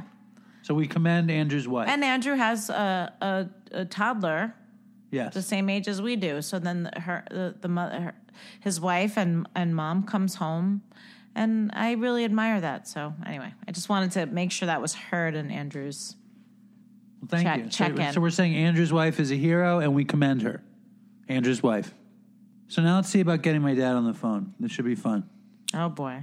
All right, Dad, welcome to the show. How are you surviving with the coronavirus in Manhattan? You are the vulnerable member of the community. You're over 75. Your health is not particularly great. You're fragile. You're in a building full of other over 75-year-old shut-ins. What are you doing to stave off boredom? Cut it out. Come on, I'm fine. I'm okay. Hi, Alan. I'm here to support you. I'm worried about you and Linda and Susie and Nora. I'm worried about my grandchildren, Nina and Alex. What are you worried about? Because you guys are the ones who seem to be problems. You were coughing and you had a temperature. I have no temperature. I feel good. I walked down 21 flights to avoid the elevator, but I'm not doing that again. And I'm wearing a mask. When somebody gets into the elevator, I get out. And I've been walking miles and miles. But let me tell the Dopey Nation, New York City, we're in deep trouble. The streets are deserted. All the stores are closed. Everything is closed. And I remember 3 weeks ago, I was getting nervous, and you said, you got nothing to be nervous about. Nothing's going to happen. I'm going to go to San Francisco, blah, blah, blah. Remember? You naysayed this whole thing. Again, you're misstating what I said. All I said was don't panic. Remember, right. I bought extra herring and seltzer, so I knew we needed to have the important stuff in the house. I knew that. So it sounds like you're panicking now, though. Are you panicking? No. I was really worried about you and Linda. That's all. I mean, your dad does not sound like he's panicking at all. Would you say you were worried because you know I probably have the coronavirus? Well, the point of the matter is that did you tell the Dopey Nation you got tested? Yes, of course. Okay. Well, the results haven't come in, but your symptoms are very, very minor. And then I was worried about Linda and Susie and Laura, and well, I hope. How are you, Linda? Are you okay? I'm okay. Yeah, everybody's okay. Everybody's all right. Okay. Yeah. So anyway, the city it's eerie. It's very, very, very incredibly opposite of what it is. In other words, if you broadcast here, you wouldn't hear any sirens outside or the ambulances, or it's very quiet. There's hardly any traffic on 8th Avenue. It's incredibly quiet. Have you been walking around a lot? Oh yeah, I was walking all along the Hudson River today, trying to be smart as I'm walking, and all of a sudden, as I'm walking, this guy runs right next to me, and as he's standing next to me, he coughed, and I'm saying, "Oh, give me a break. This is just what I need." And then I realized this guy is like running a marathon. He's going like 100 miles an hour, so I presume he's healthy. So Alan, listen to this. story. My dad, so my father has Alzheimer's and doesn't, necessarily understand what's going on. And my mom and my dad were going for a walk through the park today. And it's a beautiful day. People are out, right? But there's people out and about, but they're all starting to get used to the fact that they need to keep distance, 6 to 10 feet distance. So it's funny. We're starting to notice that everyone's kind of doing that, but naturally, it's strange. But so my mom told me that a woman was sitting on a bench with her dog, and her and my dad were walking by, and my dad goes over to pet the dog, forgetting that there's the coronavirus, and just operating very natural, like how we would naturally in life. And the woman started yelling at my father for petting the dog. It's not like my dad tried to French kiss her, but I get it, I guess. So he tried to pet her dog. I was in the elevator, and these two people I was wearing a mask, and these two people got into the elevator. I mean, with all of their belongings, they were escaping New York City. So I asked, "Where are you escaping to?" And they said New Jersey, which doesn't sound like much of an escape. Well, right. And then the elevator stopped on another floor, and somebody was going to get in, but I got out. Well, you were smart. You fled the elevator, the New Jersey coronavirus?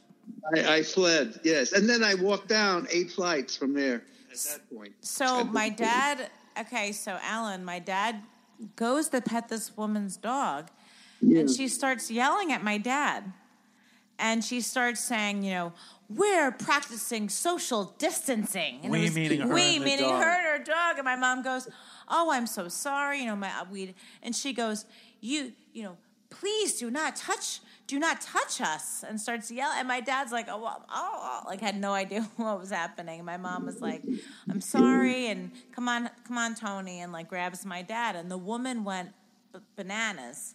So and then, but when everybody is we're afraid. My mom. The irony is, my mother didn't fault the woman at all.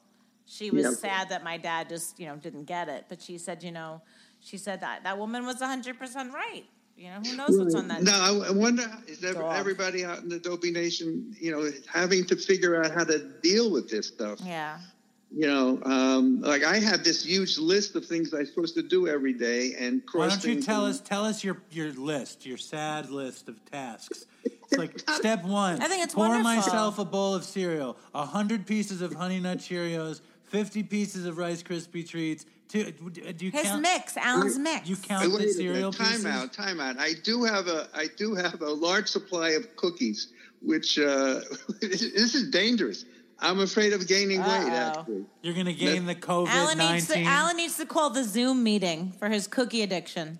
And listen, so what's on your schedule? You count the cereal, and then you spend 20 minutes doing the jigsaw puzzle? Excuse me. I have very important things to do. I have to do this online course, which I have no clue how to do, but I'm doing it. I have to check in with the students to see if they're sending me in their work.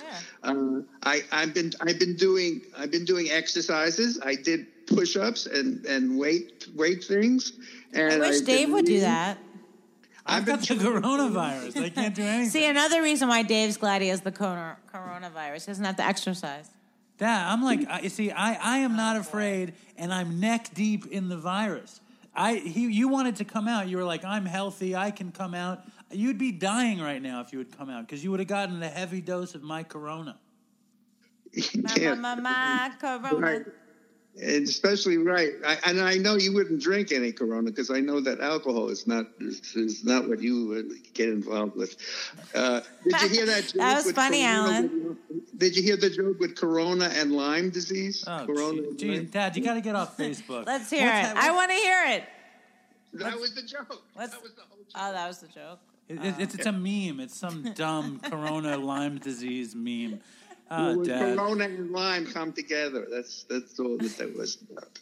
Anyway, I think we should be more serious. This is very, very difficult times. And Linda, that group you started was really very nice. That's good. It's getting a lot of activity, but I think people are getting scared. As the more scared people get, the more that group's going to get Well, they got to be, Utilize. again, I'm going to say you got to be calmed down, but you really got to listen to not associate with other Alan, people. your friends are very intense on that. Your friends are actually very vocal in that group. Really? Your big mouth friends, the big old timers, they're scaring Linda's friends. But the question is, Dad, how long do you think this is going to go on? How long do you think this pseudo quarantine will last? When do you think you'll have the book club resume? When are you going to come back out to Long Island? What do you think is happening? What are you, Howard Cosell? Oh my God. Well, I can tell you, I think it's going to last certainly until May. I think this is not going to calm down until May, and I hope it calms down then. I don't know. And in terms of, I'm not even going to ask you about the restaurant business. I'm not even going to bring that up. But the best thing about the coronavirus is not going to work, and the worst thing is staying home with the children. Yeah. It's a double-edged sword. Yes. Well, now you know what Linda was putting up with. Thank you, Alan. She loves being a stay-at-home mom. Not with 3 children, like we talked about earlier. Everybody needs a break from different kinds of things. That's right. And look, it sounds like the Dopey Nation were having their own meetings today or something. They were getting together. Is that the Zoom? The Zoom, yeah. Yep. Did you get on the meeting, Dad? No. I watch what they do. I see what they do. I read what they write. But I don't want to get in. I don't want to get on that stuff. I need my privacy. That's what I need. But they were worried about me. There were people who were worried because you kept telling them how old and fragile I was. Well, I wasn't lying. I wasn't lying. You're very old and very fragile. No. You need to be. Your dad is in amazing shape. He's for an old man, an old and fragile man. He's in great shape. It's like being the smartest dumb guy or the tallest short guy or something. Just calm down. Just calm Alan, down. I don't That's agree enough. with what he said. That's enough with that. Yeah. By the way, you did have trauma when you were young. Yes. Yeah, you were dropped on your head a couple of times. I hope the Dopey Nation knows that, right? Yes, it's true. Not to mention your friend, your friend, and all the sexual trauma that I probably went through that I've repressed. No, so that all right. Listen, that's nonsense. I'm shaking my head at him, Alan, telling him to shut up. Just so you know, with the staph infection, that could be considered a trauma also at 8 days of age. So I had a staph infection. What do you mean on Dopey, Nate? What are you talking about? You were hospitalized when you were 8 days old. I know, but what are you talking about, Dopey Nation? That they didn't know about that. So on the show, you've mentioned, I think when Chris was alive, when we did the show with Chris, that when I was 8 days old, I had a staph infection and a layer of my skin came off and they had to sew it back on. And you're saying that trauma plus repeated blows to the head and perhaps some sexual trauma as well all coalesced into me having a heroin addiction. That's what you're saying. No, that's not what I'm saying. I'm saying that forget the sex stuff. You were not sexually abused by It's easy for you to say. Well, yes, it's easy for me to say. It's true. But yes, you did get dropped on your head. But then again, at age 4 years old, you had enough intelligence to get into the best school in Manhattan. So obviously that didn't stop you from that. And but who knows what trauma is in terms of so young? Because I heard it from another story that a baby who had that is suffering later with addiction problems. So I don't know.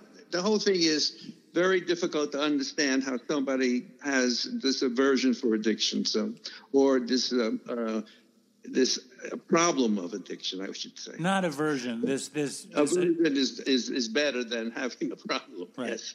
So you're saying that. Well, I mean, other people will argue that even being born is a trauma for a baby. That everybody has a trauma. The trauma that's true. At birth. Yeah, the birth process is. But listen, obviously, everybody. If you survive the birth process, then life is the trauma. I mean, that's probably the bottom line. Getting through life. This is it. Everybody has to deal with all this stuff. I think this year. I'm feeling incredible. I think I'm feeling very traumatized listening to you guys. Sometimes it's absolutely wonderful, and sometimes it's not.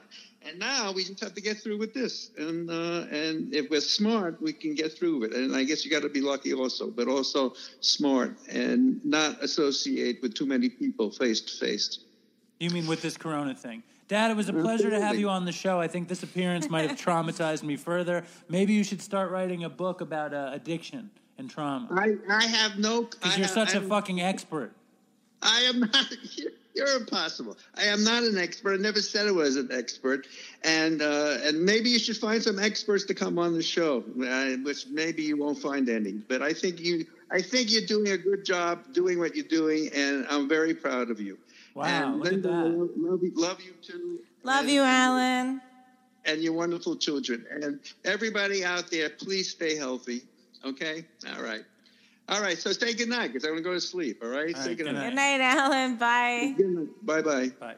All right, well, there's my dad. Everybody loves my dad on the show. You can't not love Alan. He's the best. And I think we're going to go to an expert now. We had the privilege... I'm right here. What would you like to know? We had the privilege of talking to the great Bob Forrest about the coronavirus and its impact in Los Angeles and at his treatment center, where actually Don is going to. All right.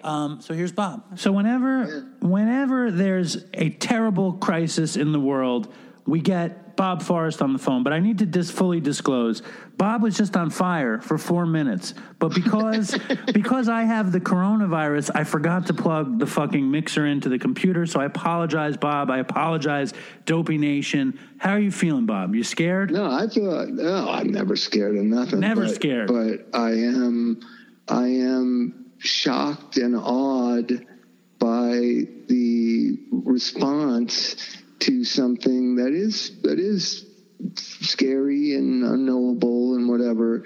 But the facts are the facts is, by 2025, the estimates are 1 million Americans are going to have died of drug overdoses. You ever hear anything on the news about that, Dave? Rarely, you ever hear anything about that? Rarely. Yeah. 70, 80,000, 100,000. It's always underreported, too. I think, and there's just been this skyrocketing death rate since the mid-2000s, and it goes from 30,000 to 50,000. Oh, right? 30,000 to 50,000, 70,000 to 80,000, and that's underreporting. Right. And by 2025, it's estimated that 1 million people can drive drugs in America, yet you don't hear anything about it. We're not even doing anything about it. We don't do anything about it. And now this, that is, everybody's got their opinions about it, that is frightening, but it doesn't affect 80% of the people who live in the society are at little to no risk. And this isn't misinformation. Here's what I know about the medical profession, because I've been working in it for 20 years. They're always the most cautious. Right. Right? You can't live a life being as cautious as the medical profession wants you to be. Right. It's unachievable. Right? And now they're in charge of our society. And to what end, Bob? Like, what is there a bigger story, or do you think it is just fear of this thing? I think they're not talking about the real issues is that, they use terms that are very vague and sound very Christian-like and are most vulnerable, right? Are most vulnerable. What does that term mean? It means they don't want to say the people that have been thrown away by their families who are living in nursing homes, an ungodly practice in America.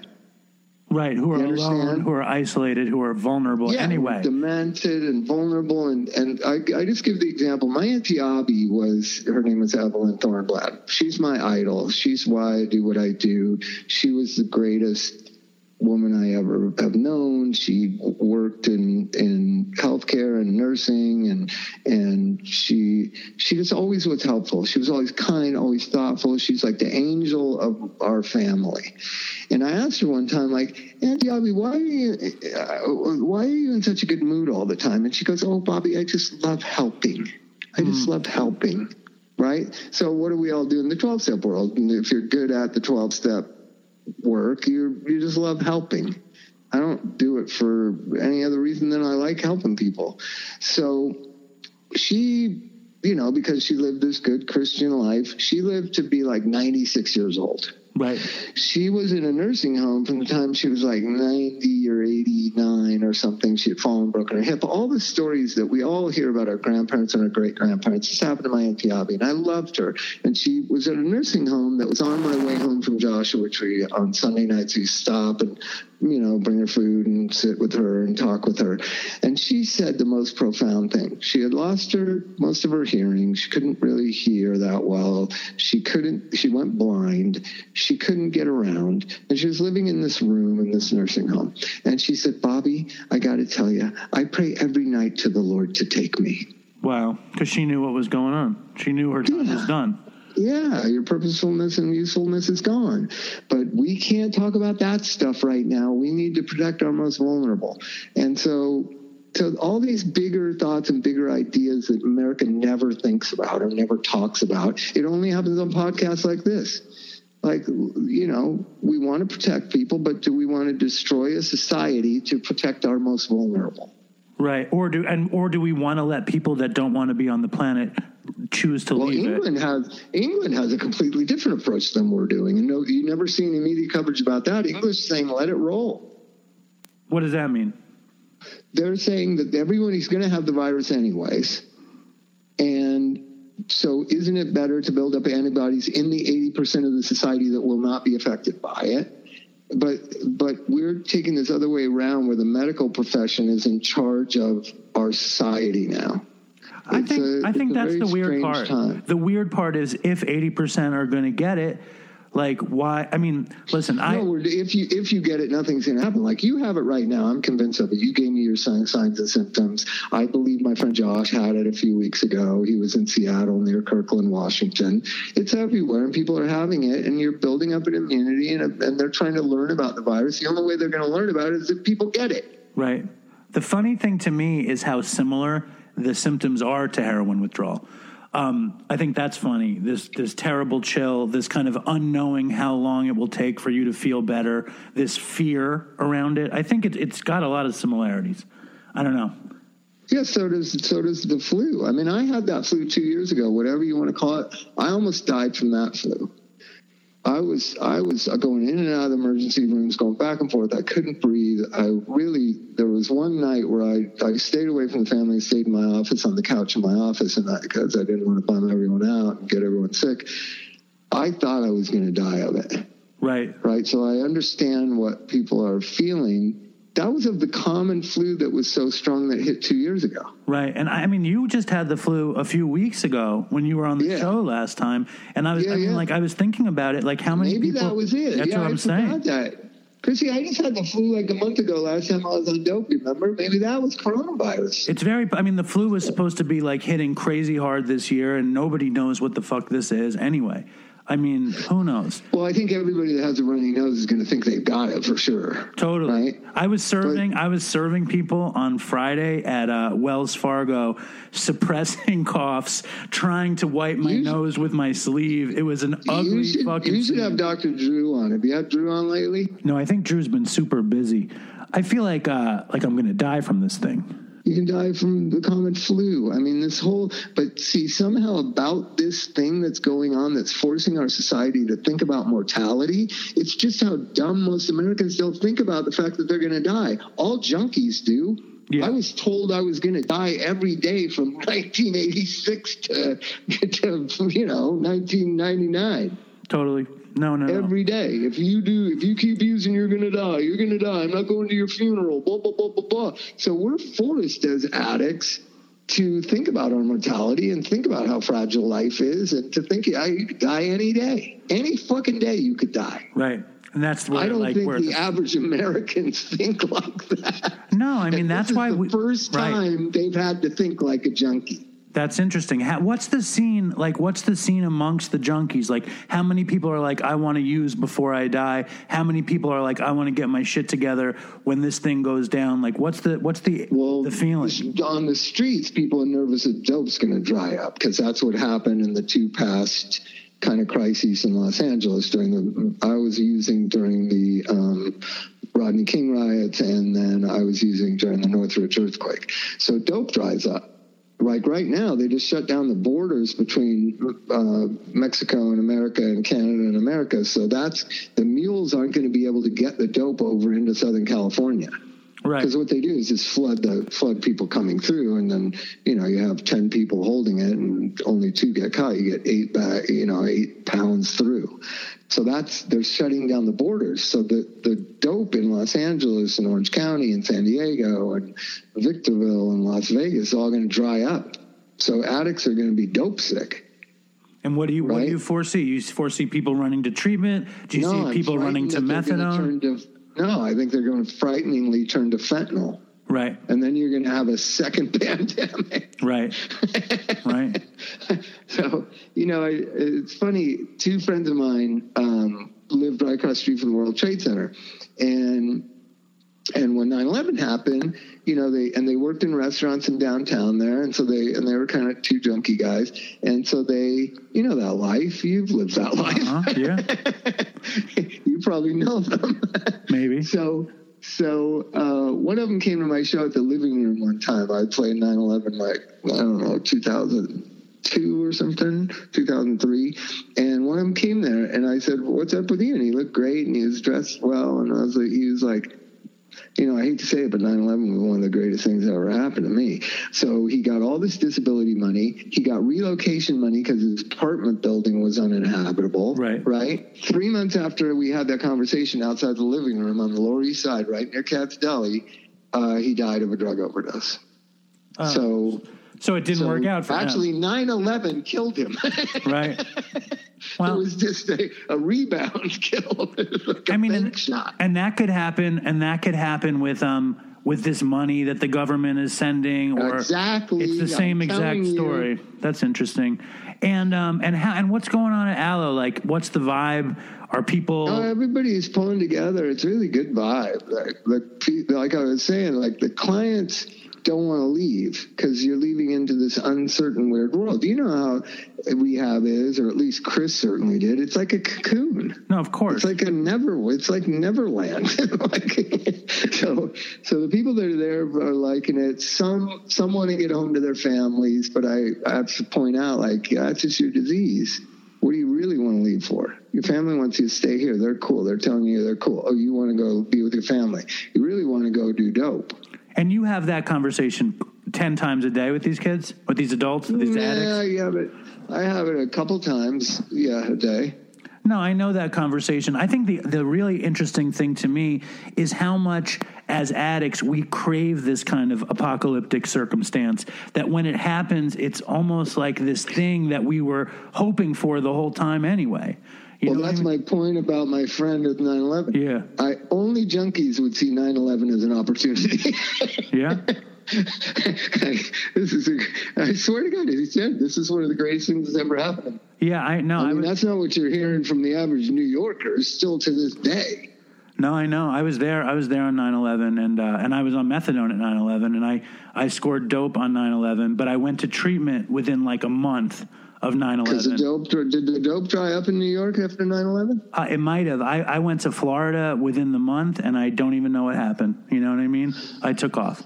Right. So that's what's coming. So I don't know what the future of rehab or of Aloe. I don't know. We're certainly considering all options. But what we're most concerned about is staff getting sick and not being able to come in, because our license says people have to be in these positions 24 hours a day. And what if we get to a point where, so a lot of the people who have compromised immune systems, which you have some people that work in treatment with compromised immune systems, they're already working from home, doing telemedicine and stuff. Right. And once the virus really hits and people start to get sick and they can't go to work for 14 days, they're quarantined because of the exposure, we could get to a point where we don't have enough staff to stay right. You can't. How do you do treatment? Fully functioning. Exactly. Right? Well, what do you do? What's the plan? What's the contingency? Well, the plan is just to keep the detox unit open, keep the focus on, I think, what are people looking for in a desperate time? They're looking for medical stabilization. Right. So our outpatients will probably, be, peeled back some. right? But we're going to be open. The detoxing is going to be open, and Evan and I both agreed, even if we have to go there and do an overnight shift. Until you get it, you know what I mean? It's going to have to be like a rotation. But that's why the exposure all at the same time. Maybe this rollout is better. So some people will get it, and then they'll quarantine, and then the other people will get it, and hopefully we'll have the ability to like keep everyone employed and keep everyone who wants to seeks treatment to be able to have a full 90-day thing, right? Right. Well, what about we're going to be detox and residential for sure will be open no matter what. Well, I'm happy. I'm happy that you're okay. I know that we're all going to get this thing if I don't have it already. Are we going to talk about how the fact that 2 children are in my house driving me nuts? I want to go somewhere, but there's nowhere to go. How are you dealing with that? How are you dealing with it? I use the television more than I should. My wife hates that I make the big one do her homework. You let them become occupied. Well, Elvis will do that, but Sydney will not. She wants you to tell stories and dance and go outside and just. Well, we did, nonstop. we did a trail, hiking a trail. We did a bunch of walks, but I feel shitty now, and I don't really feel up for all that.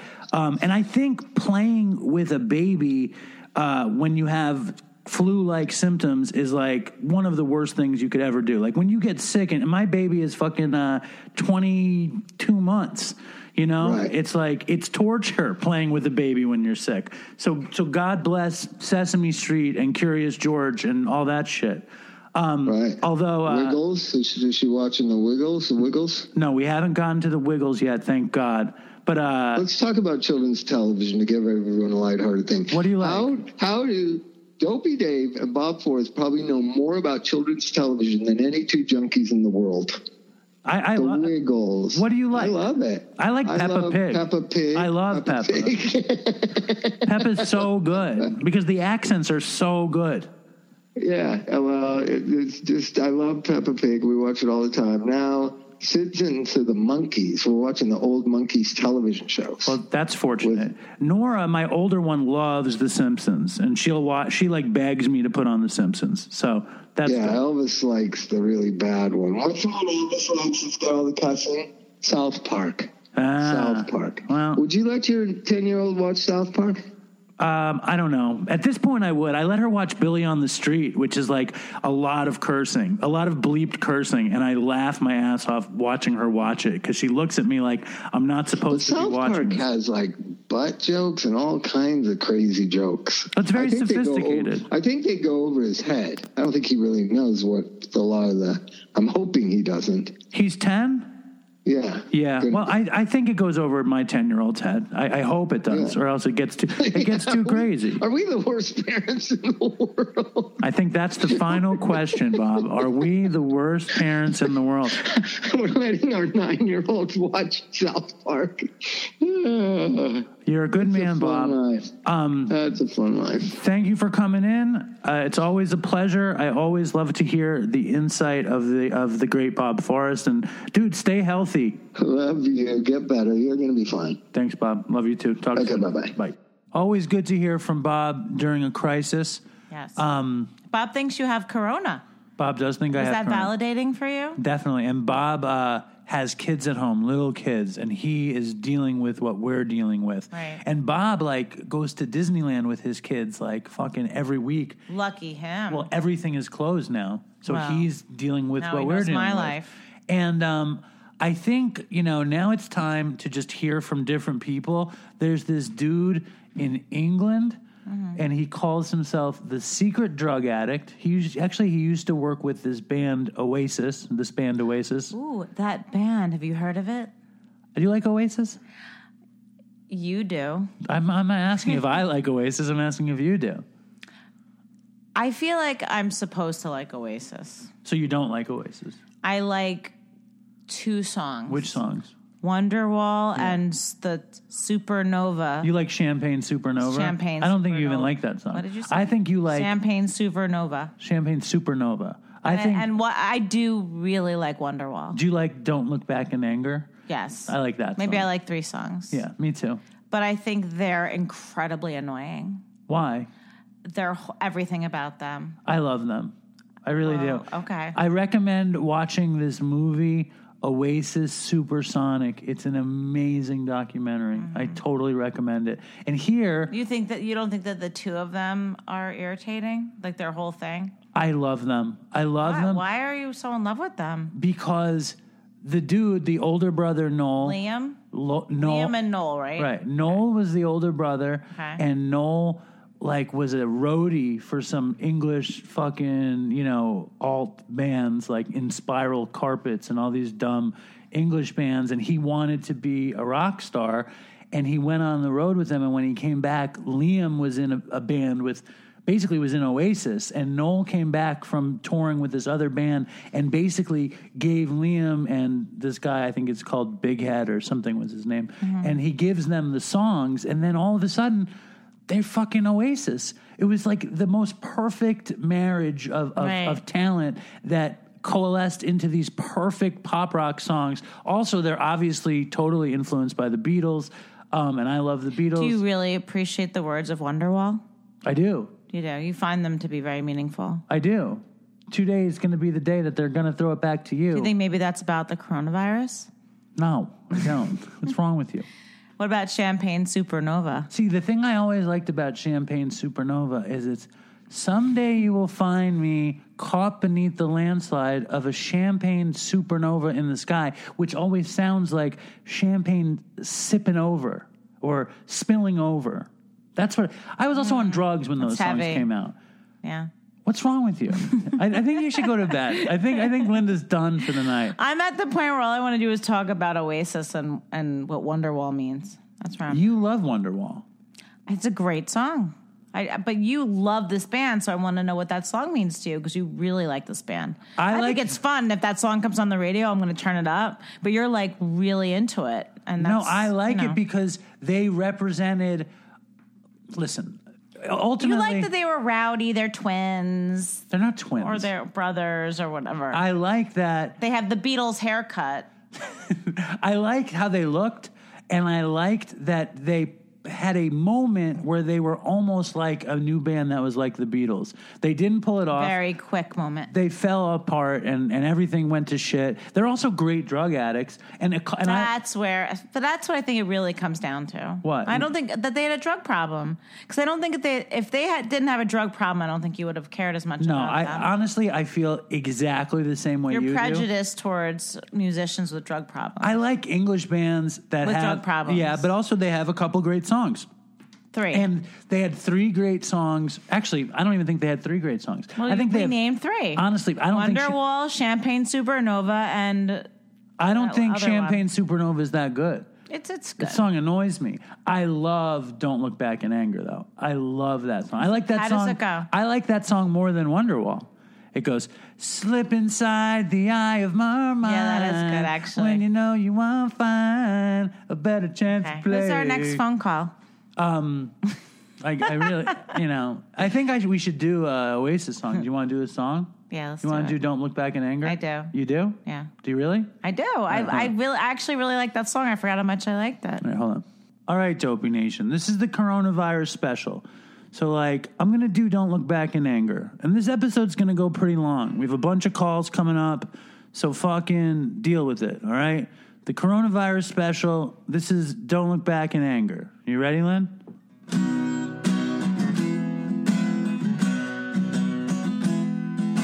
Slip inside the eye of your mind. Don't you know you might find a better place to play? You said that you've never been, but all the things that you've seen will slowly fade away. So I start a revolution from my bed. You said the brains I had went to my head. We'll step outside, the summertime's in bloom. Stand up beside the fireplace and take that look from off your face. 'Cause you ain't ever gonna burn my heart out.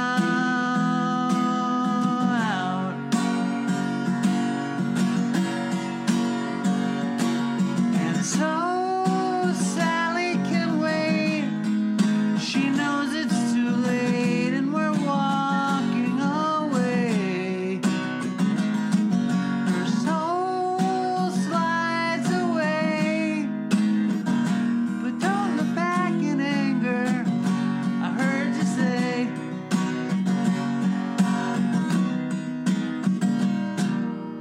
Listen, if it wasn't the coronavirus, I never would have done that. That was just because of the coronavirus. Anyway, this coming up is this dude who calls himself the secret drug addict. He used to work with Oasis, and here he is coming from London.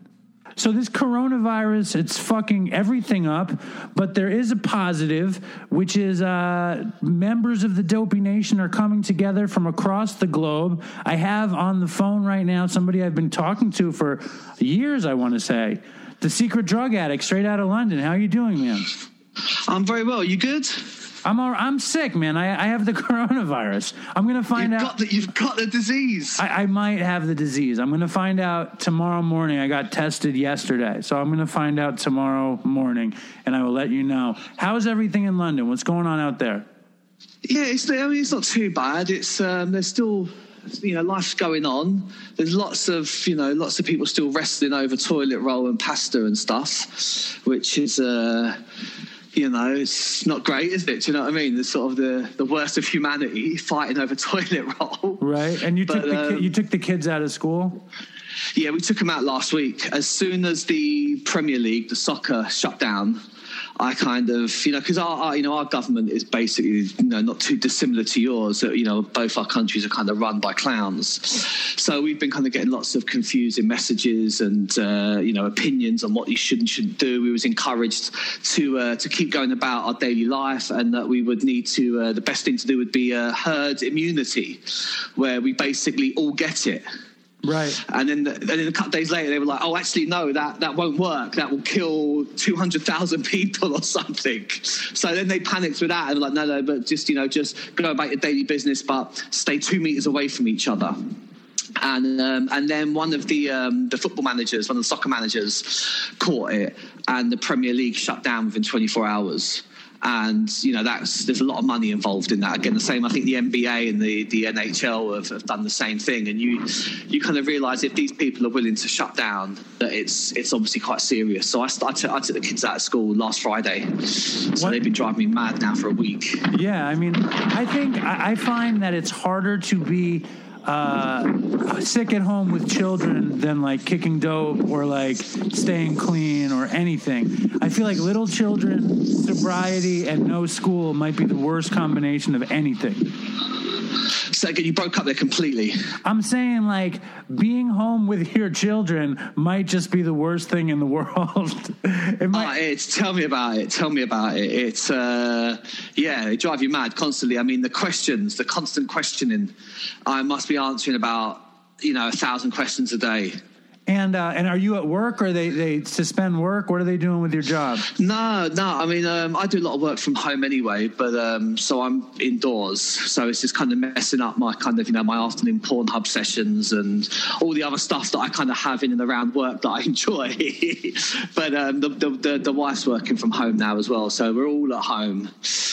I mean, there is an upside to it. Like I'm like spending a lot more time. Can you hear me? With me? Yep. Sounds like terrible winds in London. It's crazy, man. Like the whole thing is crazy that the world shuts down. It seems like what's the addict scene like out there? Like you go to 12-step meetings usually, right? You broke up completely. What's the scene like? The addict scene, like. I mean, I'm just. You know what? I mean, I'm standing. About 200 yards away from a bunch of guys selling crack at the moment at the end of my street, and they're still at it. So business is booming. Business is booming, I suppose. I mean, I tend not to kind of talk to them, so I'm not too familiar with who they are. But they're working. I'm not sure if their prices have gone up. I'm not sure if at some point soon, I would imagine if there's an issue with the sort of drug supply, that people are going to start cutting their drugs with all sorts of fucking mad shit. That's a concern, I suppose. Right, to stretch the supply, yeah. Yeah, exactly, do you know what I mean? And putting all sorts of other just shit in it, do you know what I mean? So that's a real possibility, I assume. And, meetings are still going on. They're slowing down. I can't see there being any actual face-to-face meetings probably from the beginning of next week. They've been sort of over the last week or two, mainly the last week, they've kind of been slowing down, and they're trying to move online now and do Zoom and stuff, which is great if you've got access to a computer, if you've got access to the internet, and if you haven't, then, you know, you're going to struggle a bit. I mean, luckily I'm coming up to 13 years now. Amazing. And well, thank you. I know you've got some time as well. So people like us, you know, we've got support networks, we've got lots of phone numbers, we've got, you know, years of relationships in the bank with people. So our support networks, you know, I would assume are going to be quite good. But if I mean, just imagine you were like 2 weeks clean and you'd been going meetings for like, I don't know, six weeks. And suddenly it's like, no, there's no meetings now. And you haven't got, you know, you've got this little burner phone. You've got no way of accessing online. It's going to be tough, man. Yeah. It's going to be tough for people, really tough. I mean, you know, as much as, you know, the steps and having this fucking spiritual experience and all that kind of shit was you know, it was very important in my recovery. It was the kind of human connection. It was hanging out with people. It was not feeling alone. Do you know what I mean? Yeah, you know, I'd be bouncing off walls. I was doing sort of, you know, 2-3 meetings a day, and in between that, I would just, you know, I'd be at home and I'd be bouncing off the walls, just desperate to get out. I couldn't sit still, and so now when you're kind of like, oh, you're going to have to stay in your house on your own for weeks on end, possibly months. That's a fucking tough ask. It's true, although it does tickle the fancy of all these addicts, because it's like all of us have these sort of apocalyptic fantasies, and now it's all of our apocalyptic fantasies are coming true, you know? Yeah, there is that. I mean, also as well, it's kind of, I mean, when they were first talking about it, I was like, self-isolation, that's a fucking doddle. I've been doing that for years. Right. And it's like, yeah, but you weren't in your 40s then, and you weren't not doing drugs, and you didn't have fucking kids. Do you know what I mean? You kind of throw that all into the mix. It's like, it's not so easy sober. It's not so easy without drugs. Right. I get bored very quickly now. Right. Absolutely. Thank God for television and whatever. But since this is Dopey and you are a drug addict, do you want to tell a quick Dopey story to entertain the people around the world who are struggling? Go on then, yeah. I suppose, you can't come on Dopey and not have a Dopey story, can you? I suppose as most of my stories involve wanking or sex with drugs, I'll tell one of those. Okay. So we was on tour. I was on tour when I was working with Oasis. We was on tour in 2005, I think. And my drug addiction was getting I got clean in 2007, so this was kind of towards the end of it, and it was kind of getting really bad, and, you know, it was less fun and more fucking problems. And we were in Europe. We were halfway through the tour, and I think we was in Madrid. And you know, so we've started. A load of drugs have turned up. We started doing the drugs. Done the show, hanging out backstage, more drugs, and then what were you doing? Just mostly coke and stuff. Just loads of coke, loads of Valium. I was going through a big phase of Valium. I used to love taking Valium and going out on it. And it was like, if you do it with coke, it gives you this kind of weird buzz. It's a bit like if you do a horse tranquilizer. If you do ketamine and coke, it kind of spins you out in this weird. It puts you in this weird space. But and I was a huge dope smoker, an absolutely huge dope smoker. I couldn't leave the house without dope, without weed. So yes, I think I'd got about an ounce of hash and, I don't know, a quarter of skunk or something in my pocket as well. And so we're at it. And then everything kind of starts winding down because we've got to try. I think we're going to maybe Paris or somewhere the next day. And I'm not sure. We met this guy who was not Spanish. I think he was from the north of England, but he was out there working on the Spanish stock exchange or something. Mm-hmm. And we've ended up back at his place. And I was with a friend of mine who he's retired now. He was a WBU boxer. He was a WBU belt holder, right? So he held this belt, British Boxing Union or something, I don't know. And it's a champion boxer. And so this guy's found out. So we're just sitting there, just shoveling loads of coke up our nose, talking bollocks. And this guy kind of finds out that my pal's a boxer. He's going, can you punch hard? I bet I can punch harder than you. So they've ended up in this weird macho kind of competition where they're taking it in turns to punch each other in the stomach. Right? It's like fucking bizarre. But my pal, he sort of don't mess around. So he's not pulling his punches. And so he's punching this guy. The guy's punching him, and they're doing so much coke. The guy couldn't really feel it. And then my mates punched the guy, and he's broke 3 of his ribs. Oy. right? And then he's had, I think he pierced something. I don't know, I'm not quite sure exactly. We had to call a fucking ambulance for the guy, right? So an ambulance comes and takes him away from his own house and leaves us in the house with all, with all the coke and that. So, we carry on. And then I'm like, mate, we got to travel in about 3 hours. I need to get back to the hotel. So I put my headphones in. I'm walking back to the hotel, and I saw this girl walking towards me. And I just, I was kind of going through a phase at the time. I was like, right, you know what? I'm going to stop sleeping with prostitutes. This is getting out of hand now. Right? I'm doing it too much. It's not good. Do you know what I mean? It's not a good look for a man. And I'm pushing 30 at this point. It's not a good look. And this girl's, as I walked past her, she's kind of said something to me. I couldn't hear her. And I remember I had this vague record of his voice kind of going, don't stop. Just keep walking. Just keep walking. And it's a bit like when you're going to score, you don't want to score, and you're kind of going, no, you don't leave, don't. And you go, and you fucking end up there. You go, how did I end up here, right? And so I'm going, don't stop, don't talk to her, don't. And the next thing I know, I've sort of spun round, took my headphones out, and said, you're right. And she was a prostitute, and I'm not quite sure what happened, but I ended up back at this crack house with her. And we started to get on it. And I think, again, I'm thinking, I'm not sleeping with prostitutes. So I ended up paying her the same amount of money for full sex. So, whatever, I think it was like 70 euros or something, just to get her to watch me have a wank while I do drugs. Correct. And it was kind of like, this is... I'm not quite sure, what happened really, how I ended up in a crack house wanking. Do you know what I mean? Masturbating to some young girl who was clearly horrified at this kind of slightly podgy 30-year-old man sweating, do you know what I mean, trying to maintain an erection. Well, but at least you stuck to your guns and you didn't fuck the prostitute. So that's I didn't. A man's got to have morals. Dude, I'm so happy, if nothing else in this pandemic, to hear your beautiful accent on the phone with us. I appreciate the call, and I think that that's what we should look at this thing as. It's a way for addicts to get in touch. Everyone stay at home and stay safe, right? And wash your hands. And wash your fucking hands. And if you're with a prostitute, don't fuck her, but pay her so you can wank off in front of her. I have a similar story, but I can't tell it yet.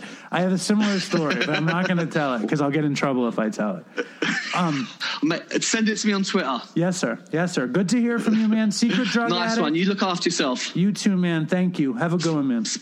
Speak soon. Bye-bye. Right on. So there's the secret drug addict. I've been communicating with him on Twitter for a long time. What did you think about his masturbating with prostitute in crack house story, Len? Dave, yes? I think you should tell your story. My story's very embarrassing. Yes, it is, and it should be, but I think it's funny and you should tell it. All right. Well, I had... it's a very embarrassing story. It's so embarrassing for you. But I should tell it anyway? Yes, you should tell it. Well, I hadn't had sex in a long, long time. It was before you and I had reunited. How long had it been? It had been years. Like how many? Like 5 years or something? I'm like Sally Jesse Raphael. I'm going to say it had been like 5 years. Wow. That having sex? That I hadn't had sex. I was totally addicted. Because you were using... So in your defense, though, you were using drugs. Yes. So when you're using heavy drugs, you're not...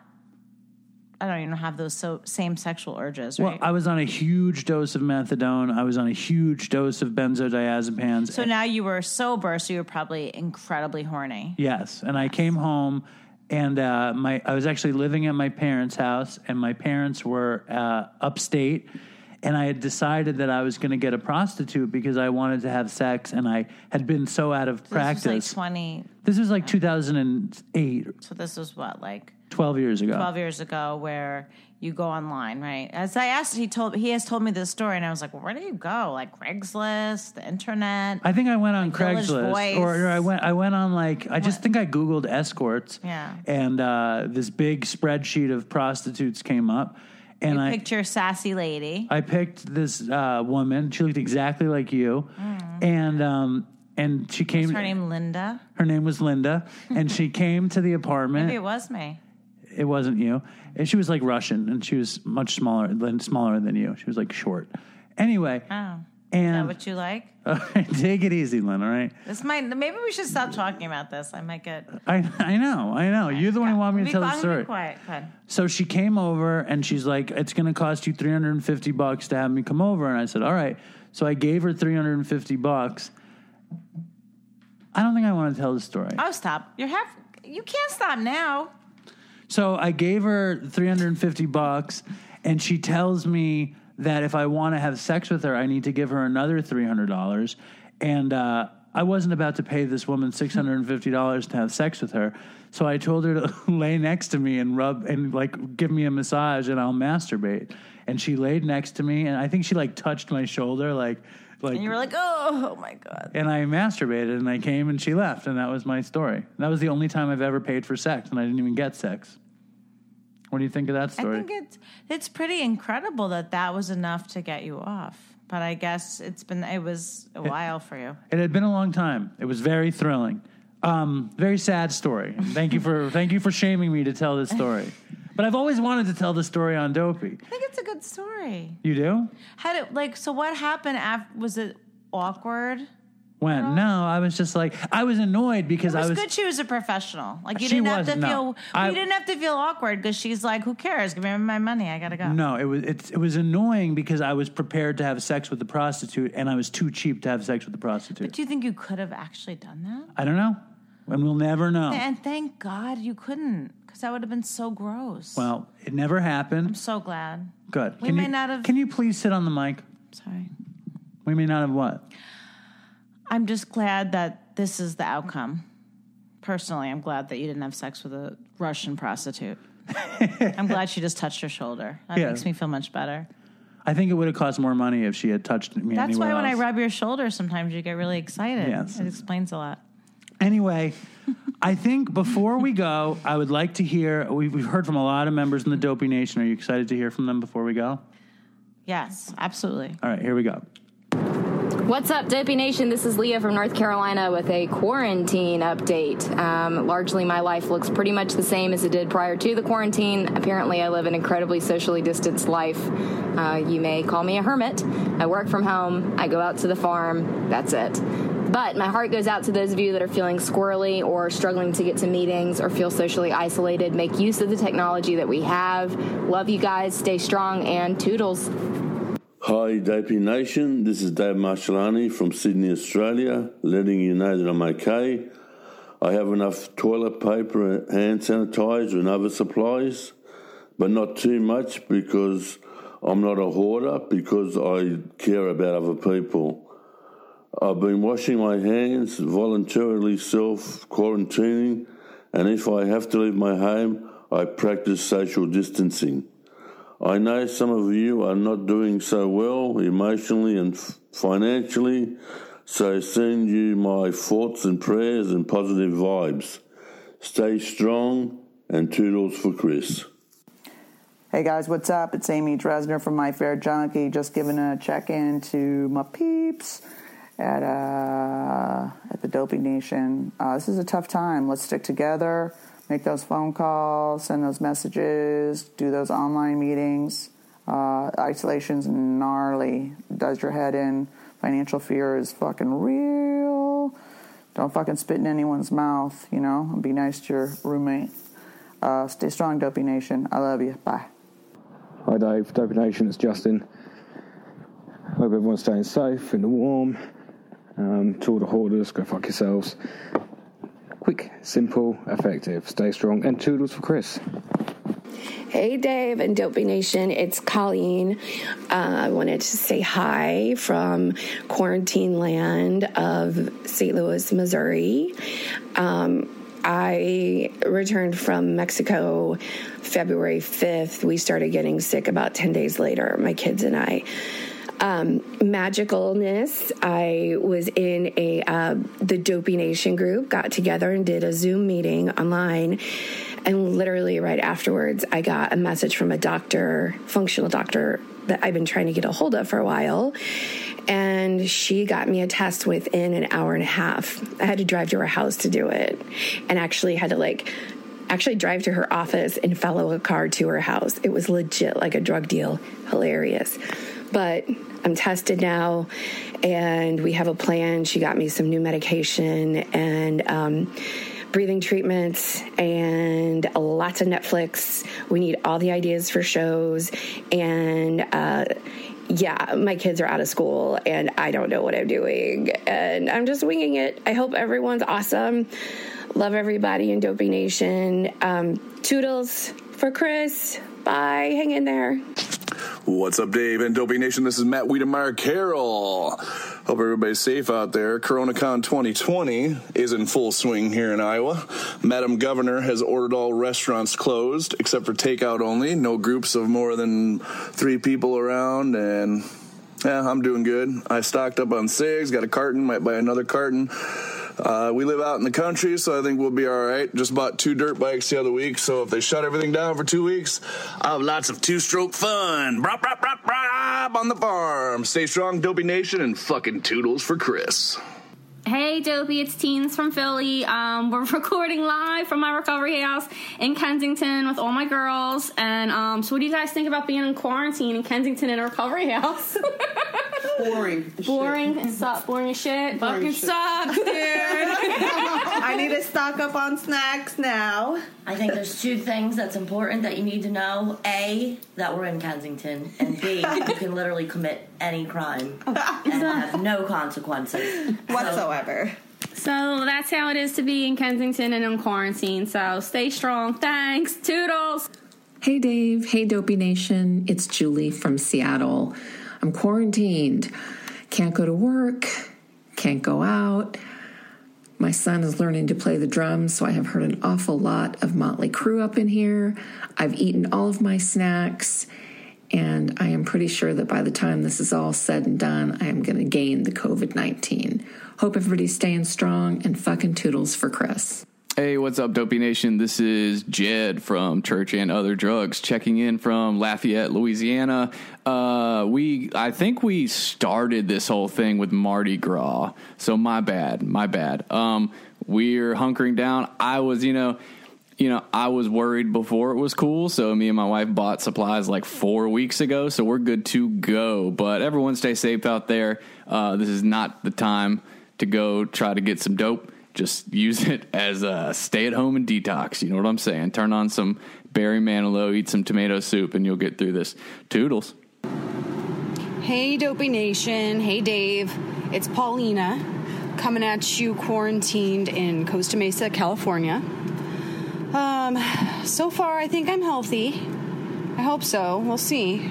I heard we're all supposed to get it. God knows what's going to happen, but I love you all. Everyone stay put, stay connected, and most importantly, stay strong, Dopey Nation. And fucking toodles for Chris. So that was our coronavirus special. And I have to say, it was a joy to have you with me. Did you have fun? I did have fun. I especially like the Oasis jam. That was your favorite part? That was my favorite part. Or was Amber your favorite part? I love that Amber called in, but I really like that you busted out the guitar. I love it when I hear these people around the world saying, stay strong, Dopey Nation, and fucking toodles for Chris. Yes, and everyone sounds good. You know what? Everyone sounds hopeful, and, no one sounds... Not to say that we shouldn't be worried or concerned, or, but everyone seems like they have an optimistic outlook on things, and I think that was helpful for me to hear. Yeah, I love this, our community. I love that the Dopey Nation, the international Dopey Nation is strong. Anybody that wishes they were in the episode, send in a voicemail. Can I say something? Please. I think because this is an addiction-centered podcast, right? I mean, that's kind of the basis. When something like the coronavirus happens... I think Dave is I don't say you're unsure, but you don't want to just focus on that. But I think it's all that we're talking about. It's the only thing on the news. It's like, so part of it is like, we don't want to talk about it on the podcast because you want a break. But at the same time, you feel like we need to, like, it's hard to find the balance of how much should it be focused on? How much should it go to recovery? And, we're in such a fucking crisis right now. I think this was an interesting episode. Well, I think it was. I think you did a nice balance, I guess is what I'm trying to say. Very long-winded. Sorry. What I like about all of it is that, I mean, I can find parallels between addiction and recovery and the coronavirus very easily. See, I can't. How do you do that?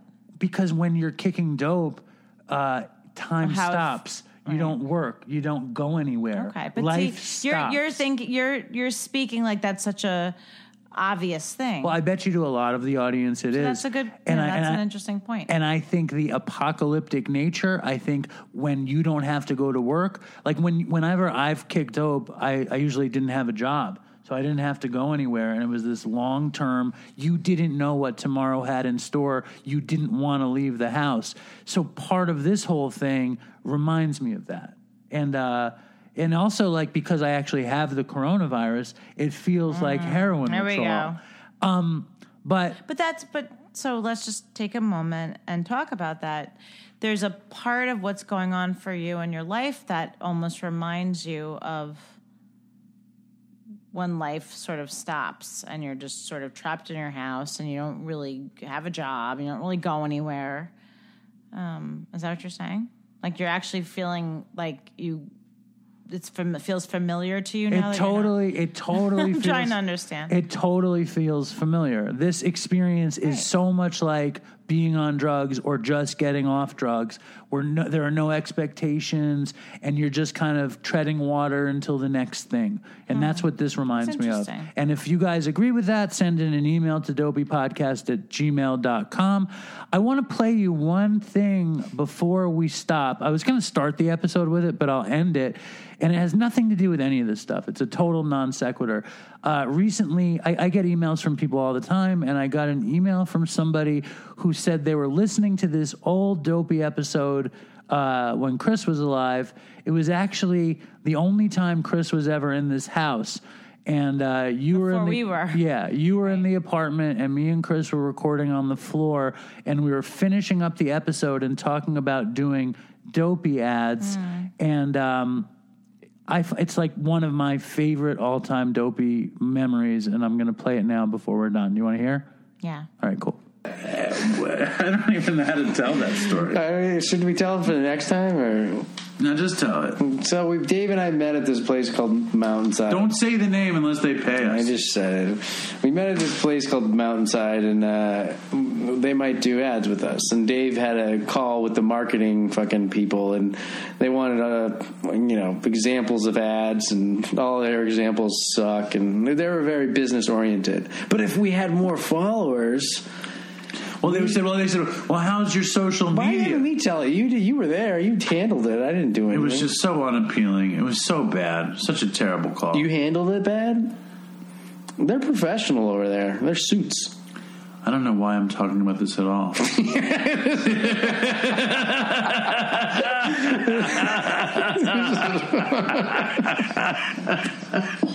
You're definitely not going to do it if they listen.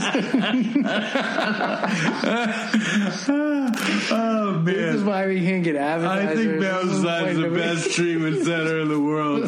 Give me $50, please. Send me some fucking cookies. We'll fucking talk about your fucking plate. This fucking, oh my God. Well, I don't really know how to integrate a partnership between our. You know what's so funny? They asked for examples of ads, right? And so I listened to our last episode where we talked about the I Am Sober app, or a couple episodes before. And literally, I'm listening to the ad, and I'm like, I was like, it can calculate how much money you saved on drugs. Dave's like, I don't believe it.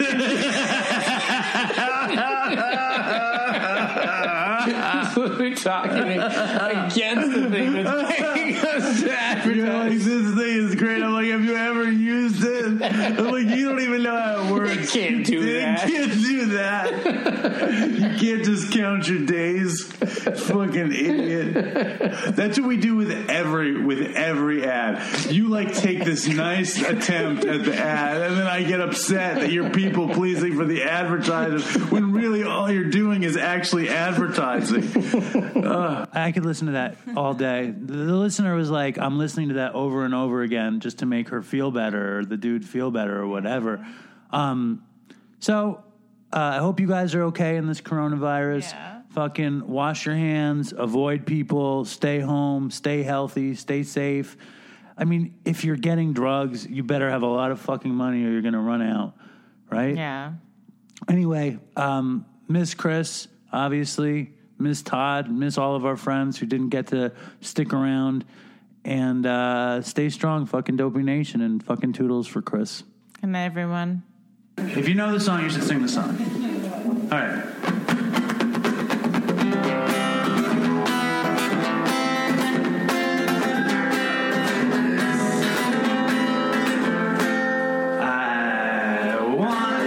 Sorry, let me start over. I'm bad.